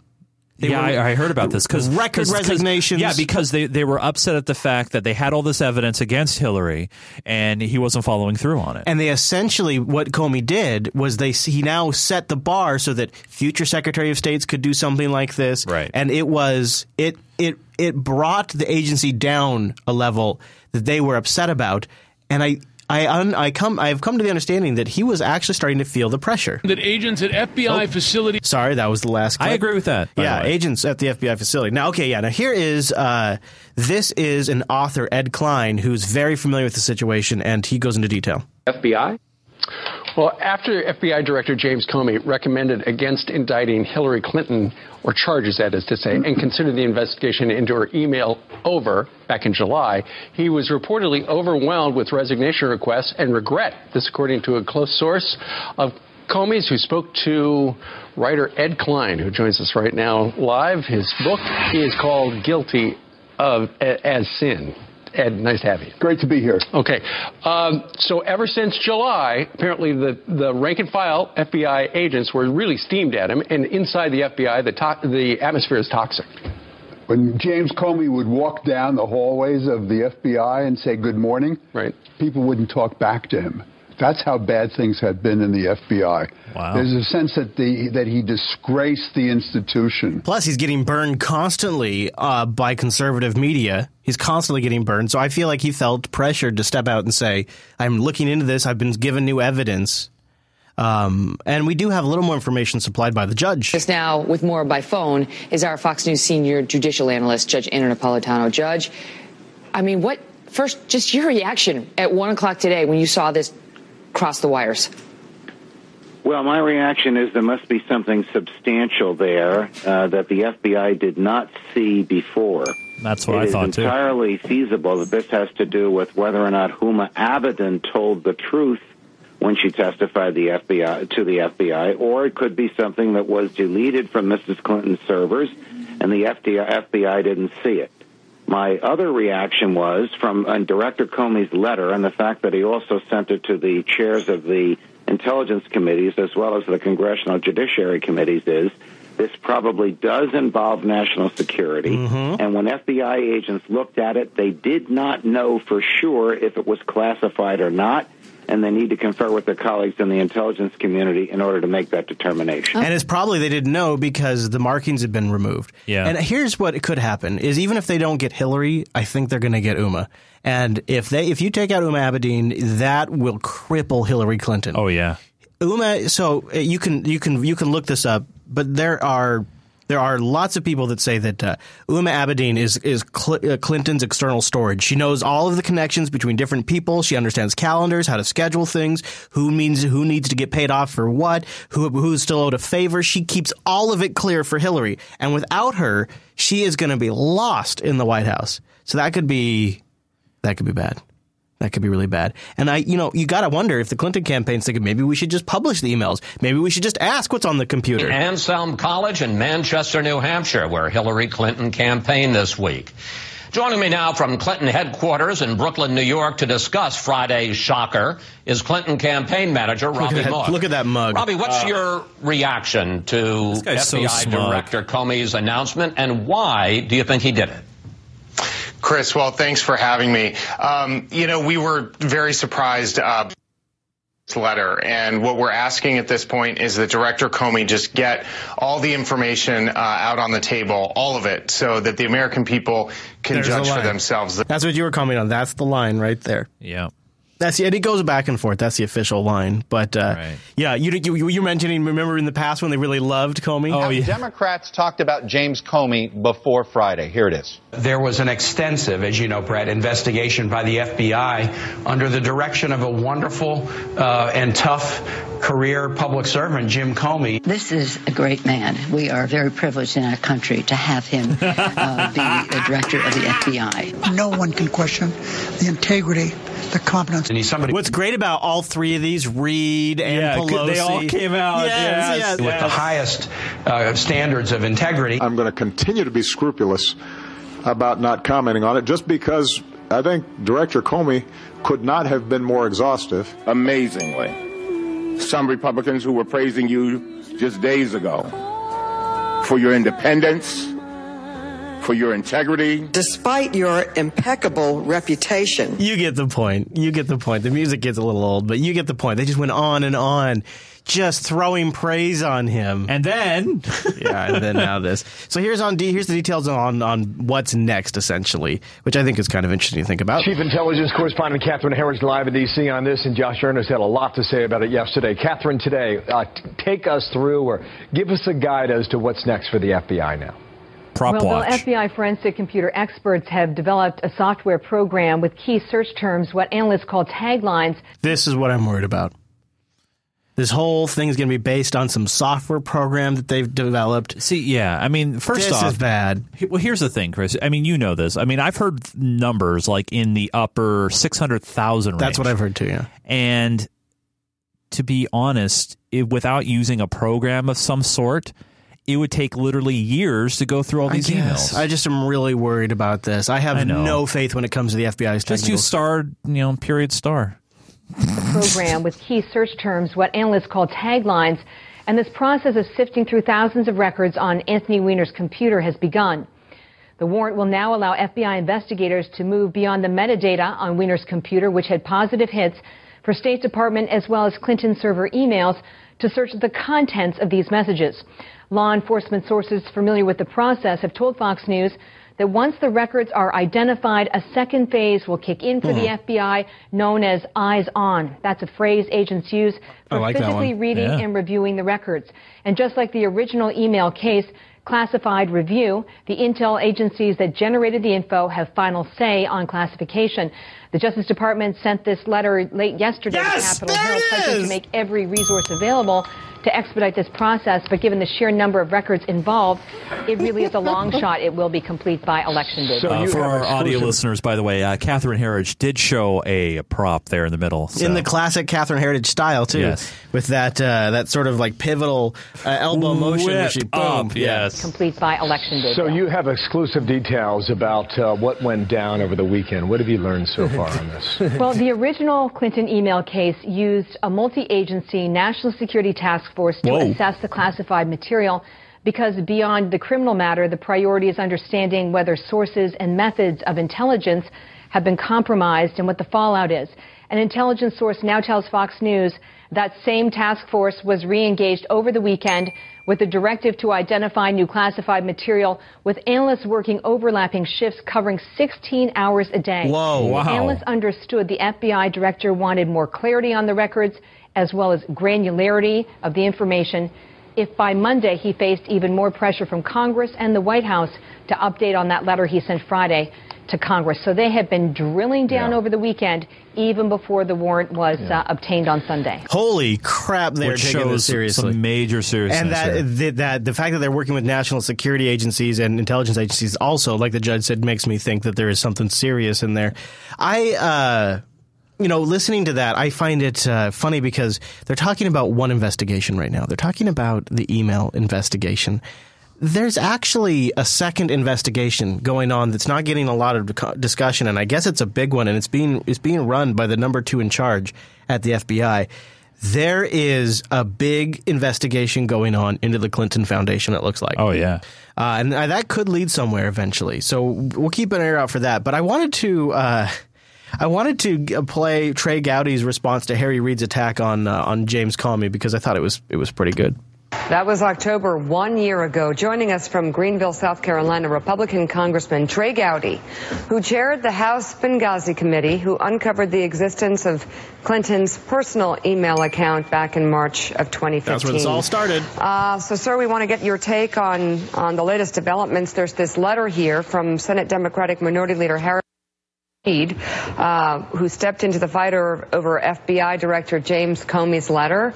And writing to Comey yesterday, Reid said this: "Your actions in recent months have demonstrated a disturbing double standard for the treatment of sensitive information with what appears to be a clear intent to aid one political party over another." So this is Senator Reid. This is the strong Democratic line. This is the strong Hillary supporters line. In fact, he even ratchets it up here. "I'm writing to inform you that my office has determined that these actions may violate the Hatch Act, which bars FBI officials from using their official authority to influence an election." What's your reaction to that?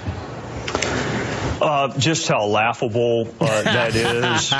It was the Attorney General who met with the spouse of the target of an investigation on the tarmac. That's and right. The president himself prejudged the outcome of the investigation during the pendency of the investigation.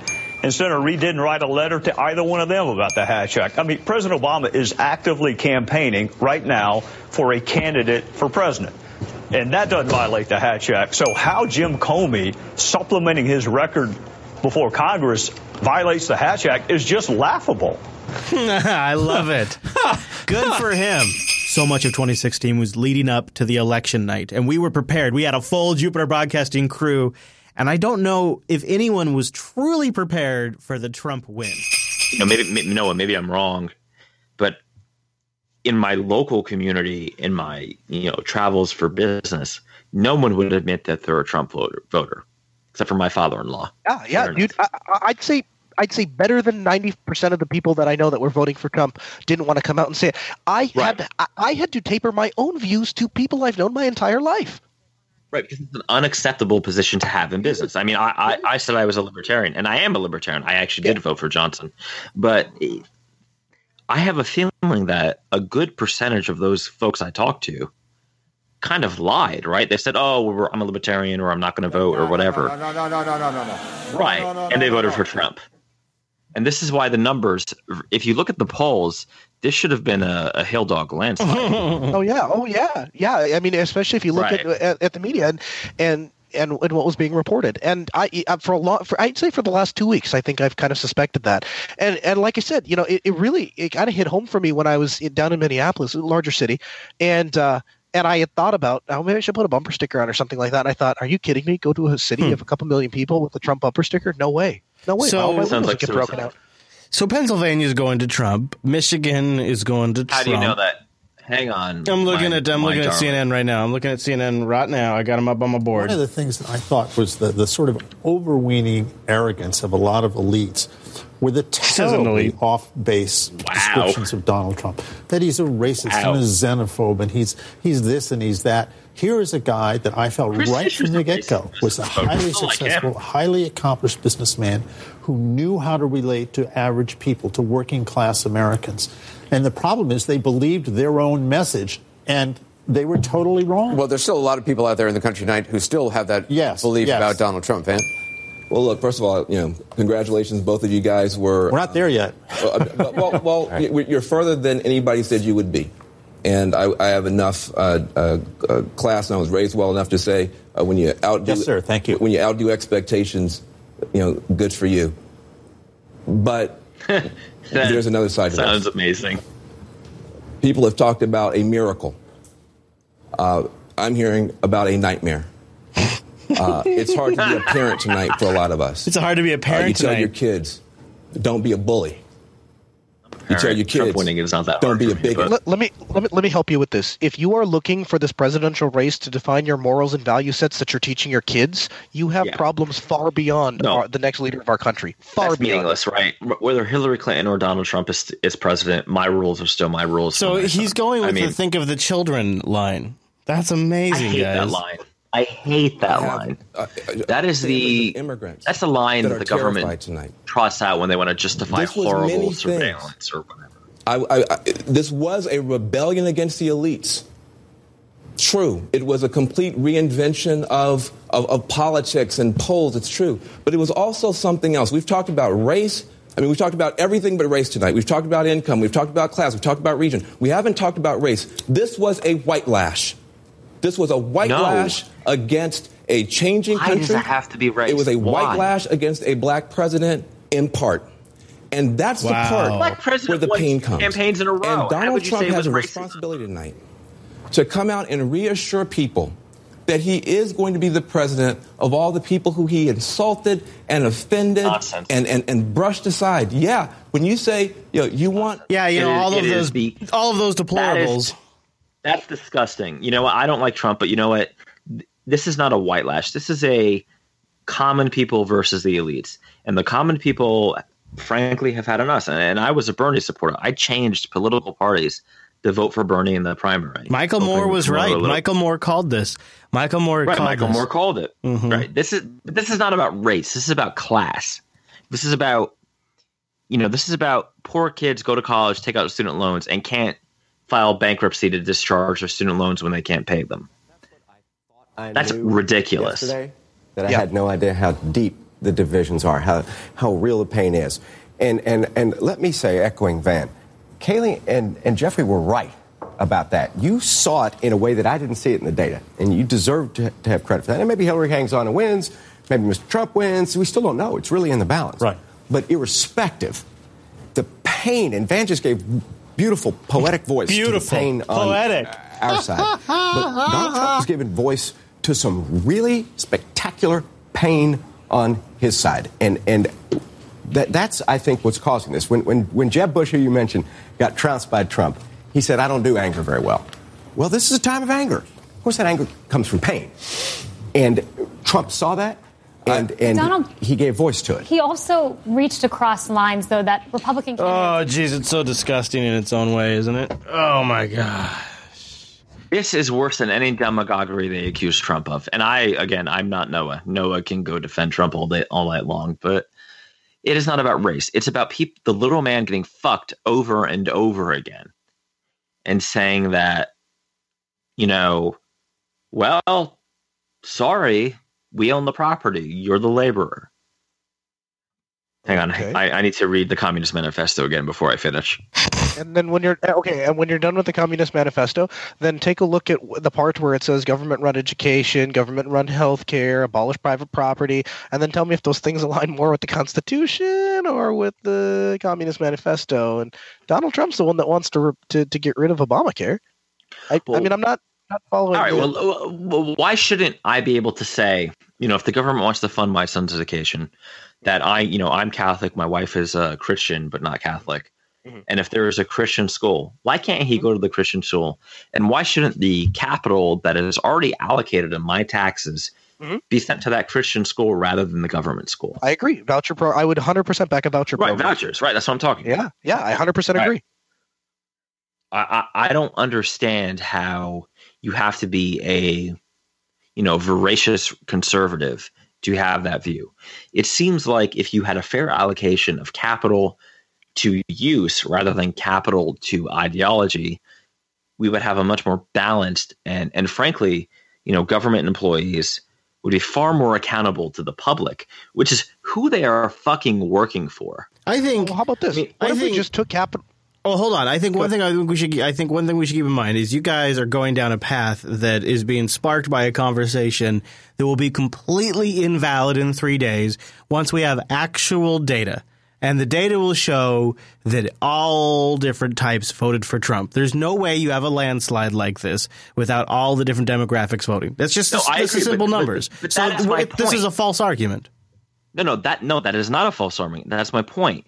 Is that it is not a white, black, Italian, Irish, Spanish thing. It is I'm paying a heavy price in taxes for these services, and I am not winning. And Tim Cook and company are paying no fucking taxes. I don't know if you saw on Twitter, Chris, that Tim Cook and Ireland are mutually appealing the EU tax judgment against Apple because God, it's really important. No. Hear me out. It is really important that I pay my 25 to 40% income tax rate on the profits of my S Corp, but Apple pays 5%.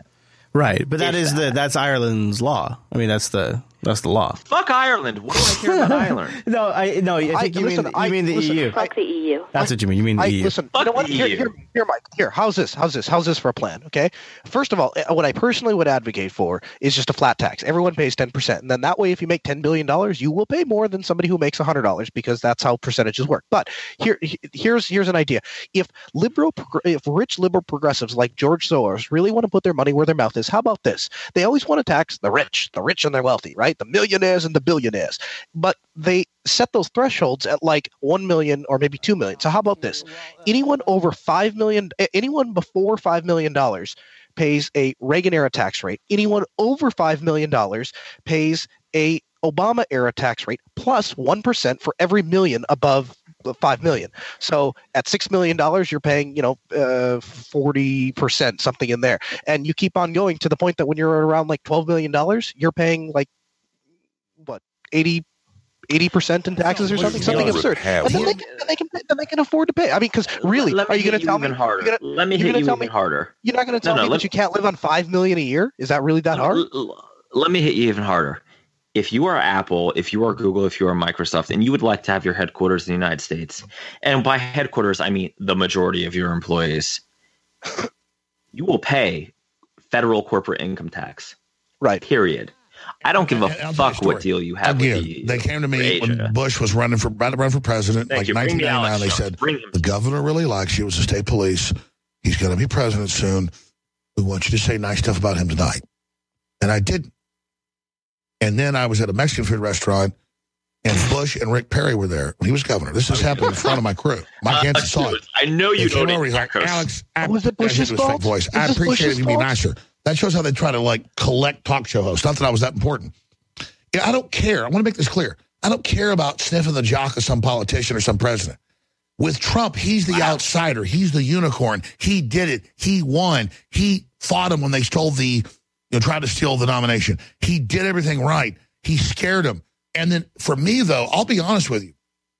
It's better ecstasy than bagging the prom queen. And I'm not bragging. I'm just saying that. Wow. That from the time I was a sophomore, I got the prom queen every year. It's 10 times better.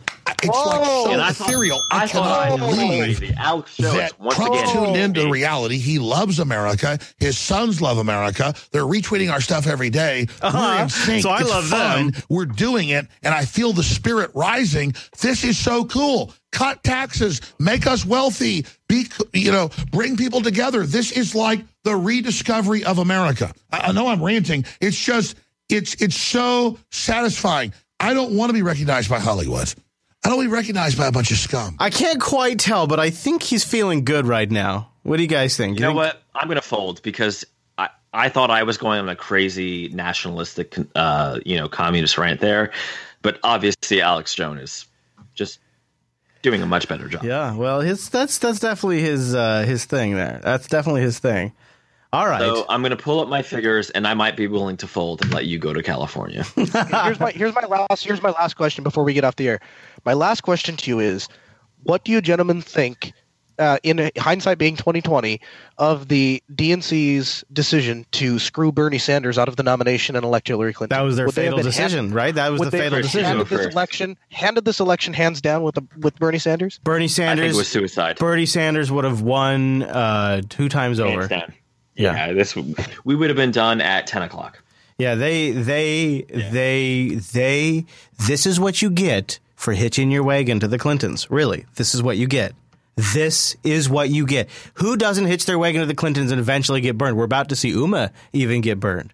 Who doesn't? Poor boy Seth, who got killed in D.C. Everybody gets burned. When you dance with the Clintons, you get burned every single time because they always get involved in scandals. One of our most recent episodes is one that's really important to me, the Dakota Access Pipeline. All right, so let's move to the pipeline. Let's give you some context, show you... Let you know what's going on. Some little drone footage. Very different views from the front line, where protesters want the Dakota oil pipeline route moved away from the Standing Rock Reservation. There's no dispute. Earlier this week, in frigid weather, law enforcement sprayed demonstrators with powerful blasts of water. Font. Police say demonstrators set fires and tried to storm past their roadblock. But protesters accuse police of dangerous tactics, not just the spraying, but firing concussion grenades, rubber bullets, and injuring hundreds of demonstrators. The father of Sophia Lewinsky, a 21-year-old protester, says an explosion nearly cost his daughter her arm. Sophia is undergoing surgery. Wow. Yeah, it's the blowback, the private security, there's dogs there. We'll get to all of this.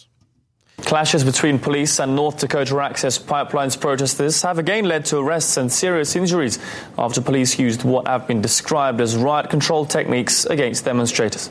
Absolutely.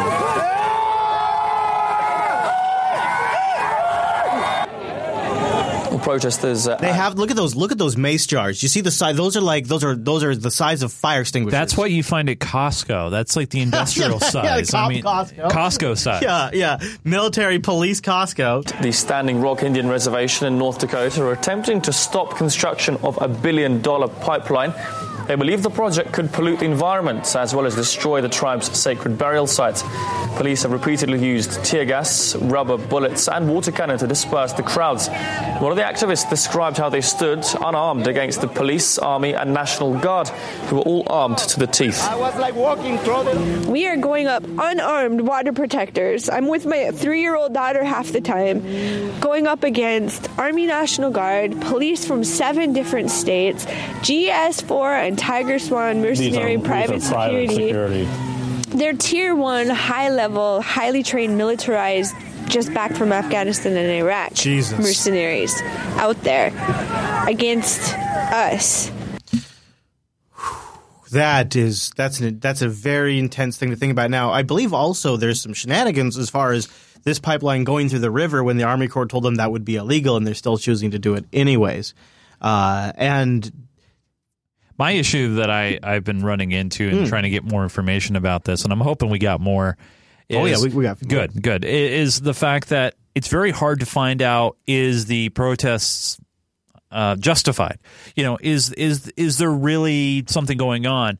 And the only reason why I ask that is you see protesting groups who will protest just to protest or to cause a disruption, not really go for the cause. And I think it's also likely that when anything gets this big and with this much attention, you get groups that might have outside funding or interest. And we've already seen that with Trump versus Clinton. Yeah. I think it's actually happening now with the protest there too. But let's look at a couple more clips and then let's ask that question. All right.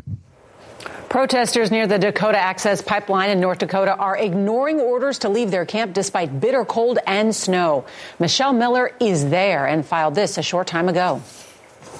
Nora, the conditions here are simply brutal. That's why the governor of North Dakota says he has issued a mandatory evacuation for the more than 5,000 people who are camped out here at the Ochoti-Sakowin camp. What we can tell you is some of the people we spoke with say they're not budging. The governor's order comes just days after the U.S. Army Corps of Engineers, which is managing the site, set a December 5th deadline for the protesters to leave the area for a safer location. The conditions there are just unbelievably cold. It's North Dakota. Yeah. I mean, it's basically Canada. Ask Noah. I mean, it really is. This is what it is. And you're asking people who are natives to leave an area that they're already used to. They're already used to this cold. They're already used to this extreme kind of weather. For those that are from the area. From the area, correct. Yeah. Now, some of them are now building wood sheds with insulation right now. Oh, yeah. Nora, with that evacuation deadline just 6 days away, the Army Corps of Engineers and the Sheriff's Department here say they will not forcibly remove any of the people here from this camp. But as they like to be called, these water protectors, if they do stay, the Sheriff's Department says they stay at their own risk. Well, obviously. Well, yeah. Obviously. So that's usually how life works. I want to get back to your core question, just a couple of more. All right. Go! This is actually from a few weeks ago. This might have been how a lot of you first heard about the entire protest, was when Amy Goodman was served a warrant. In other Dakota Access Pipeline news, last Thursday, Morton County, North Dakota, issued an arrest warrant for me. The charge, criminal trespass, a misdemeanor offense. The case, State of North Dakota versus Amy Goodman, stems from Democracy Now!'s coverage in North Dakota over Labor Day weekend. Now, this is where things start to get a little shitty.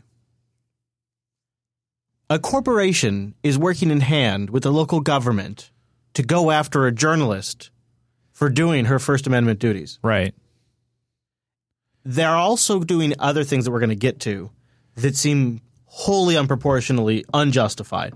In fact, they're going to give you an example of somebody who wasn't Amy Goodman, so they didn't benefit from the national coverage. Of the Native American-led protests against the Dakota Access Pipeline.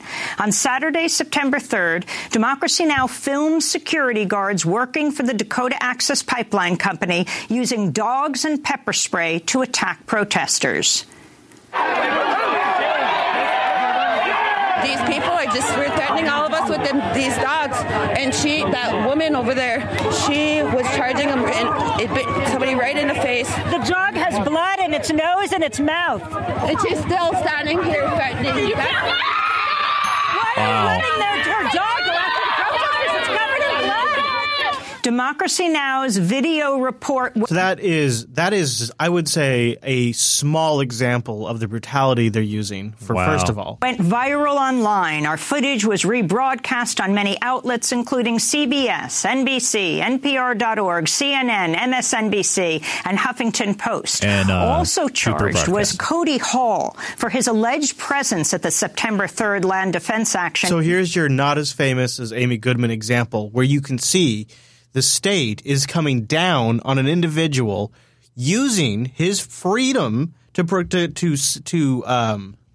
protest in a way. He wasn't being violent. It was nonviolent protest in a way that is totally in compliance with his First Amendment rights. He was protesting, and he gets arrested. And for a subsequent protest on September 6th. Hall is considered a lead organizer in the movement against the Dakota Access Pipeline and was arrested at one of the checkpoints that have been erected by North Dakota authorities to restrict access to the Standing Rock Sioux Reservation and the growing pipeline opposition camps. Hall was denied bail and remained in jail throughout the weekend. Hall's attorneys and several others we spoke to confirmed it's highly unusual for a defendant charged with misdemeanor trespass to be jailed and denied bail. It's an overreaction. Yeah. And now, on top of this, so on top of that crackdown of the press, the FAA has just declared a no-fly zone over the area with certain exceptions for certain allowed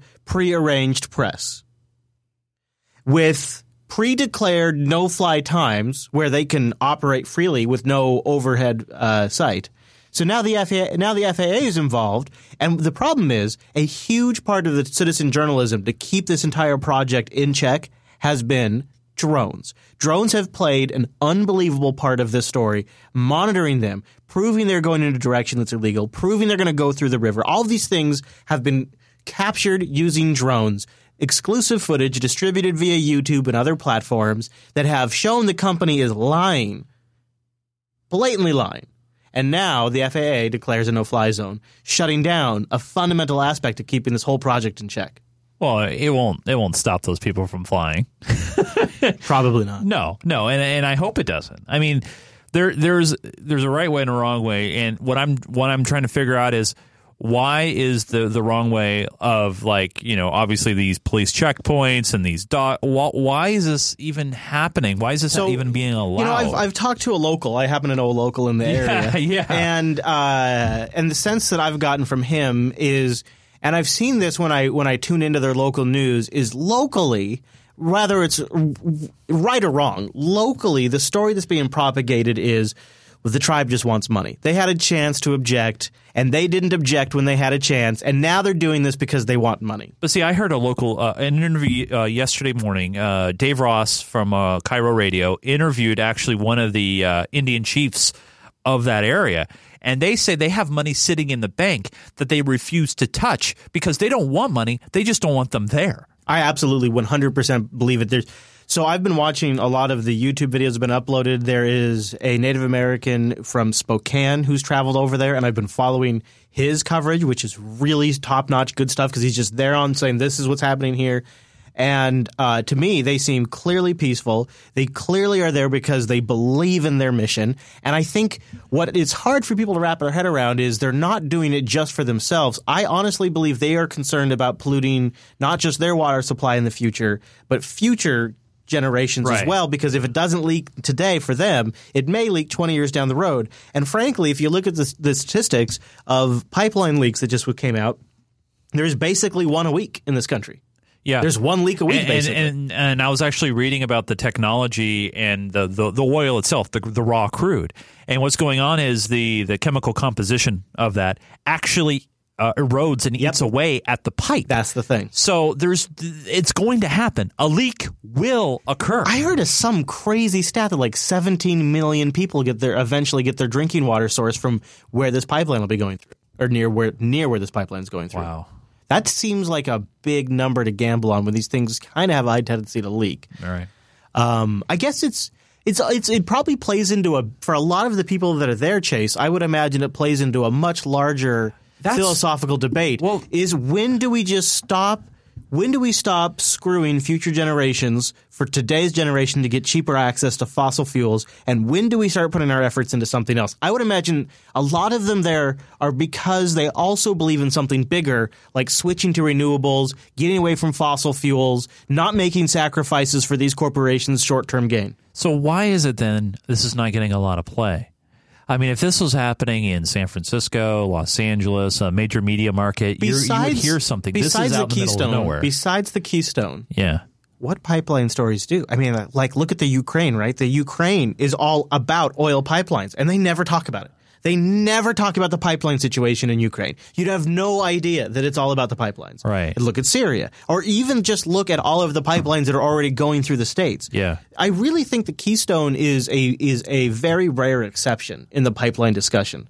And so this is a bad situation because I don't think the mainstream media is all that motivated to report on oil companies. And I think there's a reason why it's Democracy Now! And RT and YouTubers that are reporting on this. I think the clear cutoff is people who are corporate funded by huge ad revenue deals. They're ignoring the topic, and the businesses that are either crowd-funded, self-funded, or whatever you want to call Democracy Now! I guess it's audience funded. Yeah. They're the ones going. And we're talking about it. Now, if we had anybody that's in the plastics business, really think about the tentacles of the oil industry. It's not just it's not just the BP and Shell ads that you see on CNN about how they're. I saw some crazy ad. I was watching CNN and I saw some crazy ad about how Shell is fighting malaria. Like just this crazy puff piece for Shell and how they fight malaria. And it was an ad run on CNN. They have zero financial interest in covering this. They're doing it to an extent. And I went and I explicitly tried to find a few clips for this show that were from CBS and CNN, more local media. Right. Because they are covering it to an extent, but it's such a small fraction of their coverage. And it's so disproportionate to the situation that's going on that I think it's given those of us who follow mainstream media a lack of understanding of how deep this goes. This story could be the only story we have covered for 3 months. You know, the interesting thing about this is what happens, and we've talked about this kind of scenario before. What happens when you tell a group of people not to do something, stop doing it, don't do it? They continue to do it. Oh, buddy. And North Dakota's Bismarck Tribune reports that anyone delivering supplies to oil pipeline protesters could face fines. The threat comes from the local sheriff's office. Thousands of demonstrators are hunkered down. So what do you think? Now that they've said if you try to help these guys, now you know what's happening? There's funding pages popping up online. There's ways to donate and send supplies. Since that, they've doubled down on it. Exactly what you're saying. Yeah, and this is one of those situations where they're doing a peaceful protest. It's not like they're being violent out there. It's not like they're hurting people. I guess you could say, well, they're hurting people economically because the company has the right blah, blah, blah, blah, blah. That's why I want the clear picture about this. I want to know, what is the company saying about this? Are they being tight-lipped? Or is there an official comment? Why isn't representatives, state senators stepping up on this? I wonder if what's going on? I have a sense, and I think this is why we're kind of moving it up to a main discussion. Is I have a sense this is about to break either way right now. Right. We're talking about this on November 30th, 2016, on a Wednesday. Yeah. By the time Friday rolls around, there could be some big stuff that's broken. That's true. Anyway, so this is crazy. So we'll go back to this clip here. $1,000 fine if you want to help any of these other human beings out. The threat comes from the local sheriff's office. Thousands of demonstrators are hunkered down down in the middle of a winter storm. They are ignoring the governor's mandatory evacuation order. Some protesters say they will leave only if the controversial project to carry oil through 4 states is called off. So that is your map of the pipeline right there. Right. And you can see the point on the map that people are contentious with. And really, this proximity to the river in multiple points is probably concerning. I bet it, look, you can see it crosses the river in 2 points here. But it runs along the river. This mapping of where the pipeline is wasn't the original plan of where this pipeline was going to be. Right. And I wish CBS would overlay what the previous path was. That would be good. That would be nice. Michelle Miller is at one of the camps near Cannonball, North Dakota. Michelle, good morning. Good morning. Temperatures plunged here below freezing with a wind chill of 13 degrees. And although the governor has ordered the evacuations of every tent, every teepee, every yurt you see behind me, his office says he has no plans for a supply blockade. It was snowing then, it's snowing now. Joy Braun says she arrived at the Osheti-Shikoan camp. Come on in. On April 1st. You cook here? I have a little Coleman.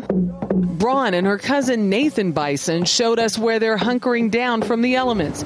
That old lady is 100 times tougher than I am. Oh, yeah. I'm not even shitting you. Any of us. He's hardcore. I got bitchy the other yesterday, when it was like 40 degrees outside, and she's walking. It's unbelievable. You're telling me this is about the money?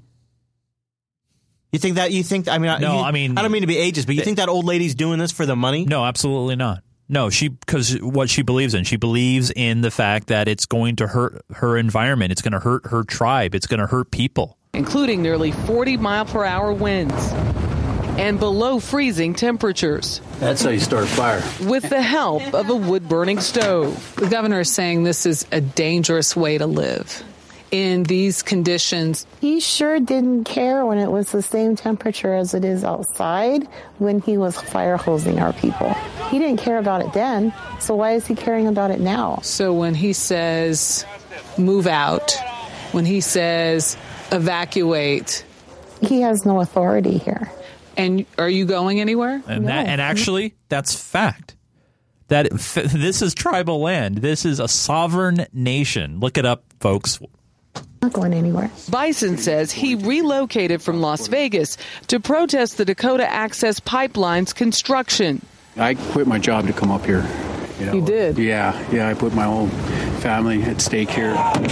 Despite some violent clashes, Bison is one of thousands who have stood their ground at the site in recent months. I gotta admit, part of me, I think if I didn't have kids, I think I would jump in the RV and go there. And just see what's going on? Bring the drone, bring the mics, bring the camera, and do the show from there. Because, God, that'd be... That, or I'd have to be able to fly, and then we'd have to raise a lot more money. Because then, if I could fly, I could still make it back in time. Become a pilot. Yeah, that'd be awesome. Yeah. Many argue the project is threatening those who rely on the Missouri River for water and is treading on sacred land, a claim the company building the pipeline disputes. Energy Transfer Partners says there are more than 1,100-mile pipeline spanning from North Dakota to Illinois does not cross the Standing Rock Indian Reservation at any point. The pipeline is 92% complete. A remaining portion crosses under the Missouri River near the encampment.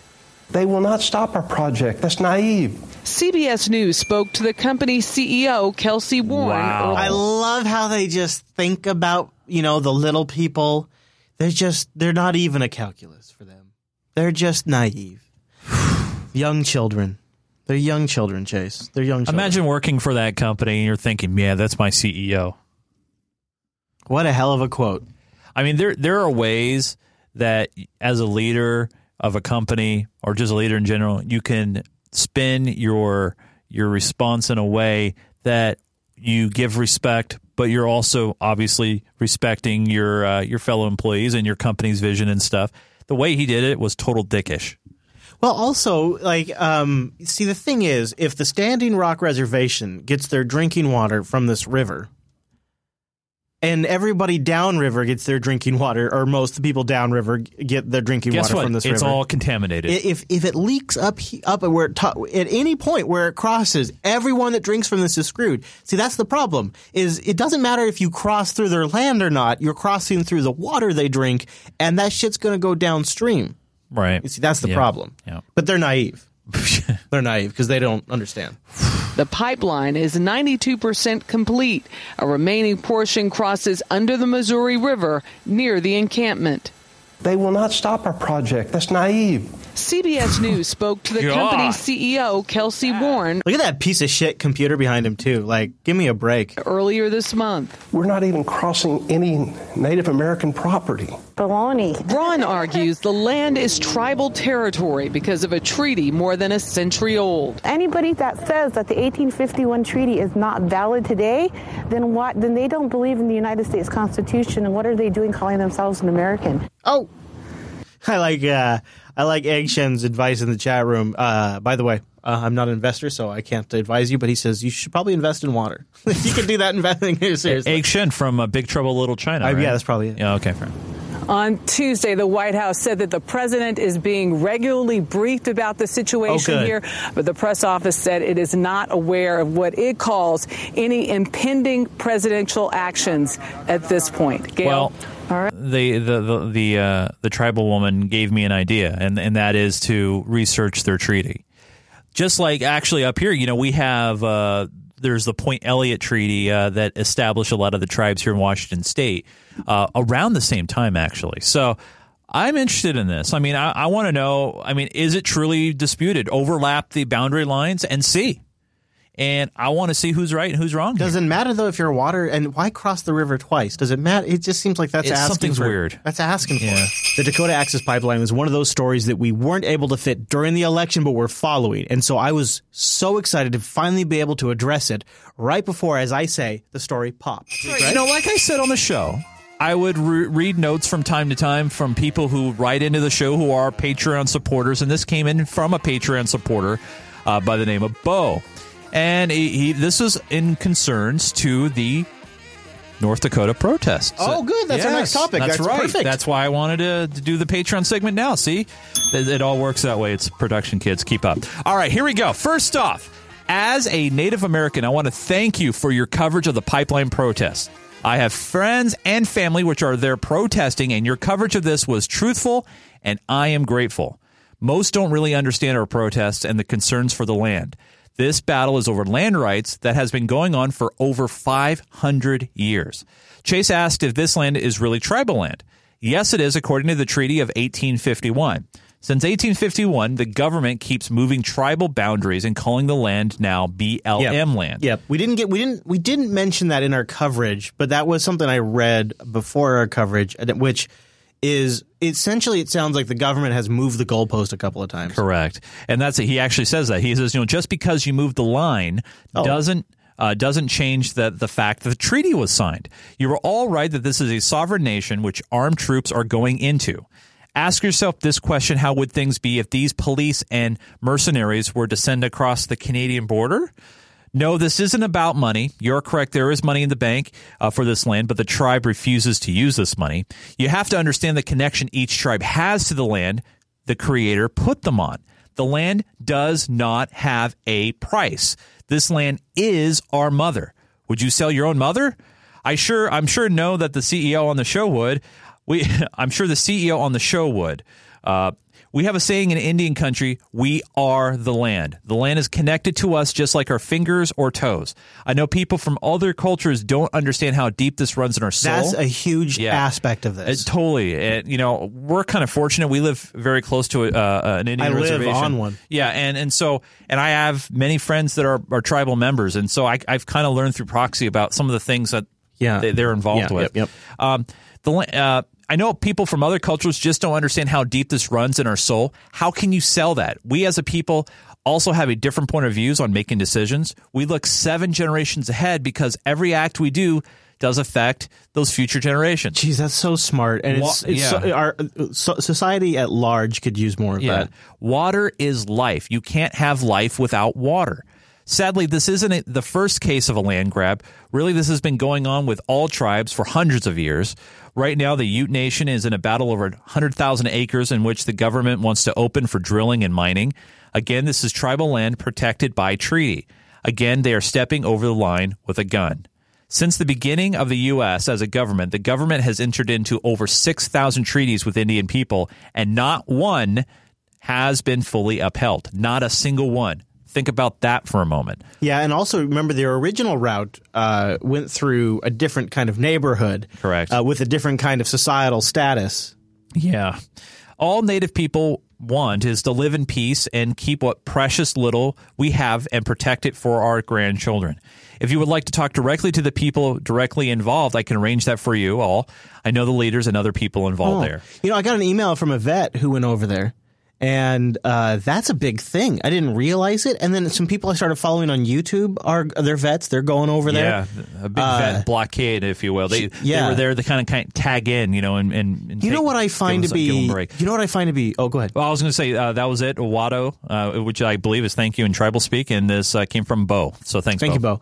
You know what really gets me about it is the people that were going there to protest, and we're going to cover about like how many people were there. We're going to talk. We're going to play some clips on some of this, and the vets who self-assembled and self-informed. I think that's what's so incredible about this is the Dakota Access Pipeline is something that most people know about despite the absolute horrible coverage of the mainstream media, and it is an incredible example.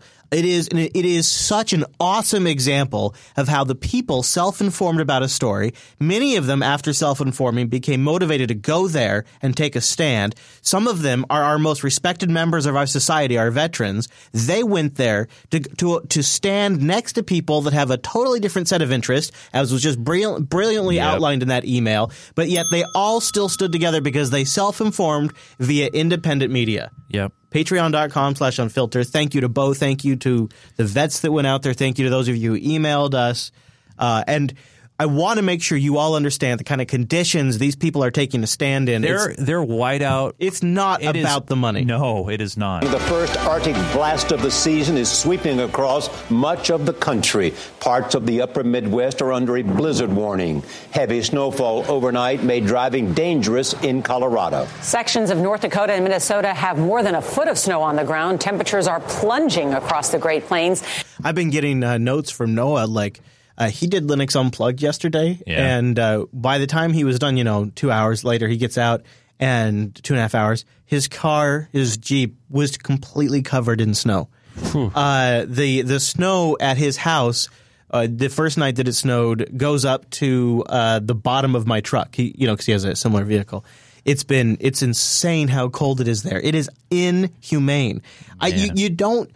Because if you've never been in that area, you don't think that the United States has winter conditions that are as bad as like the Arctic. Yeah, yeah. But it's like 20 below with wind and snow. It is not a place you just hang out. So let's discuss the big development.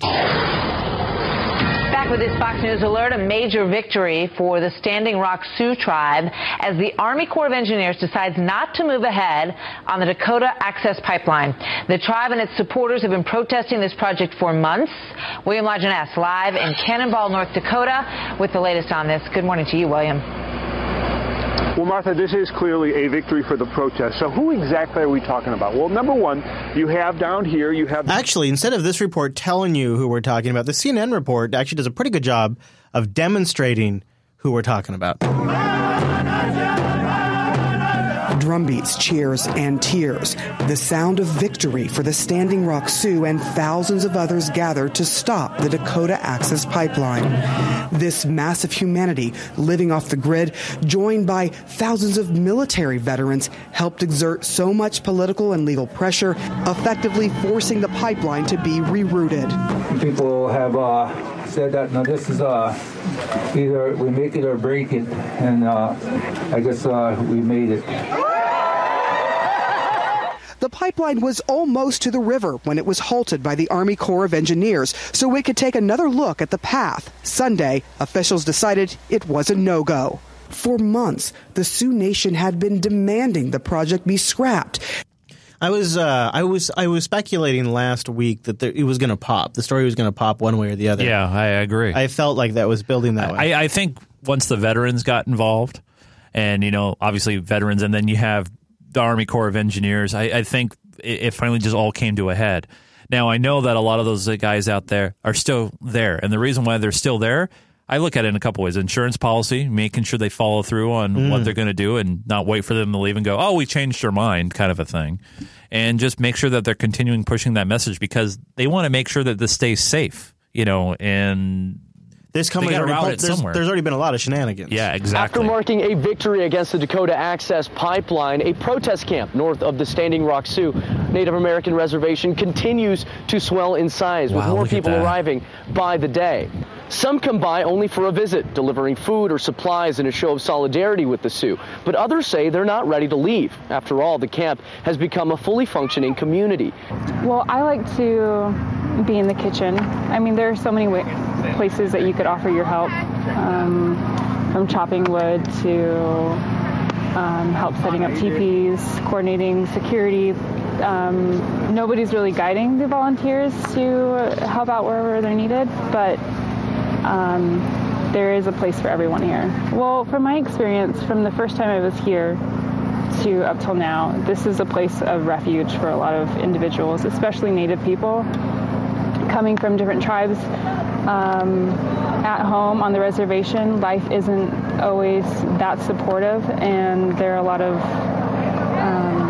difficult things Native people are going through. I don't know if they're going to leave, man. What if they don't want to leave? What if they just decide this is our land and we're not going? Well, guess what? The treaty grants them that right. I feel like that's the direction this is going. And going back to our email that we received, treaties are there for a reason, obviously, and if they're not holding up, and when I say they, I mean the government, if they're not respecting the lines of that treaty, something's going to push. And sounds like I should go claim my boondocking spot, go move the rig out there, claim a little camping spot, and say this is mine. Well, it's pioneer days again, Chase. And that's the thing, there's embedded independent media up there, and and it's good that we have independent eyes on this situation. Yeah, and I do want to give a shout out. I've been watching some of the Young Turks coverage on it because they have a reporter embedded there, and some of the YouTubers that I've been following that are just there doing YouTube videos of their daily life there has been super insightful. I do think though that this is a good thing that has happened. It just, the one thing that sucks about the whole ordeal is, for as much as we come down on the mainstream media, I'm going to come down on them. Don't think I'm not. They needed to step up a lot faster than this. We shouldn't have had to wait for our awesome veterans to go out there and stand up for them. It wasn't until it was a victory story that they were covering it. We shouldn't have had to wait. We shouldn't have to wait until blizzard-like conditions. We shouldn't have to wait to that point. This should have been taken care of a month or two ago. I don't know why the Army Corps of Engineers had to stall on this for so long. Well, I think people were hoping to wait them out when it got cold. I think they really thought once winter came, they'd get the hell out of there. But the thing is, these companies, they don't understand. These tribal members, it's like it's a generational and cultural thing. It's like they know what these conditions are. You're in my house. This is my house. This is my area. Yeah, exactly. I know what I'm going to expect here. They're not afraid, and and that's why they're standing up to water cannons and to dogs and all these things that are happening up there.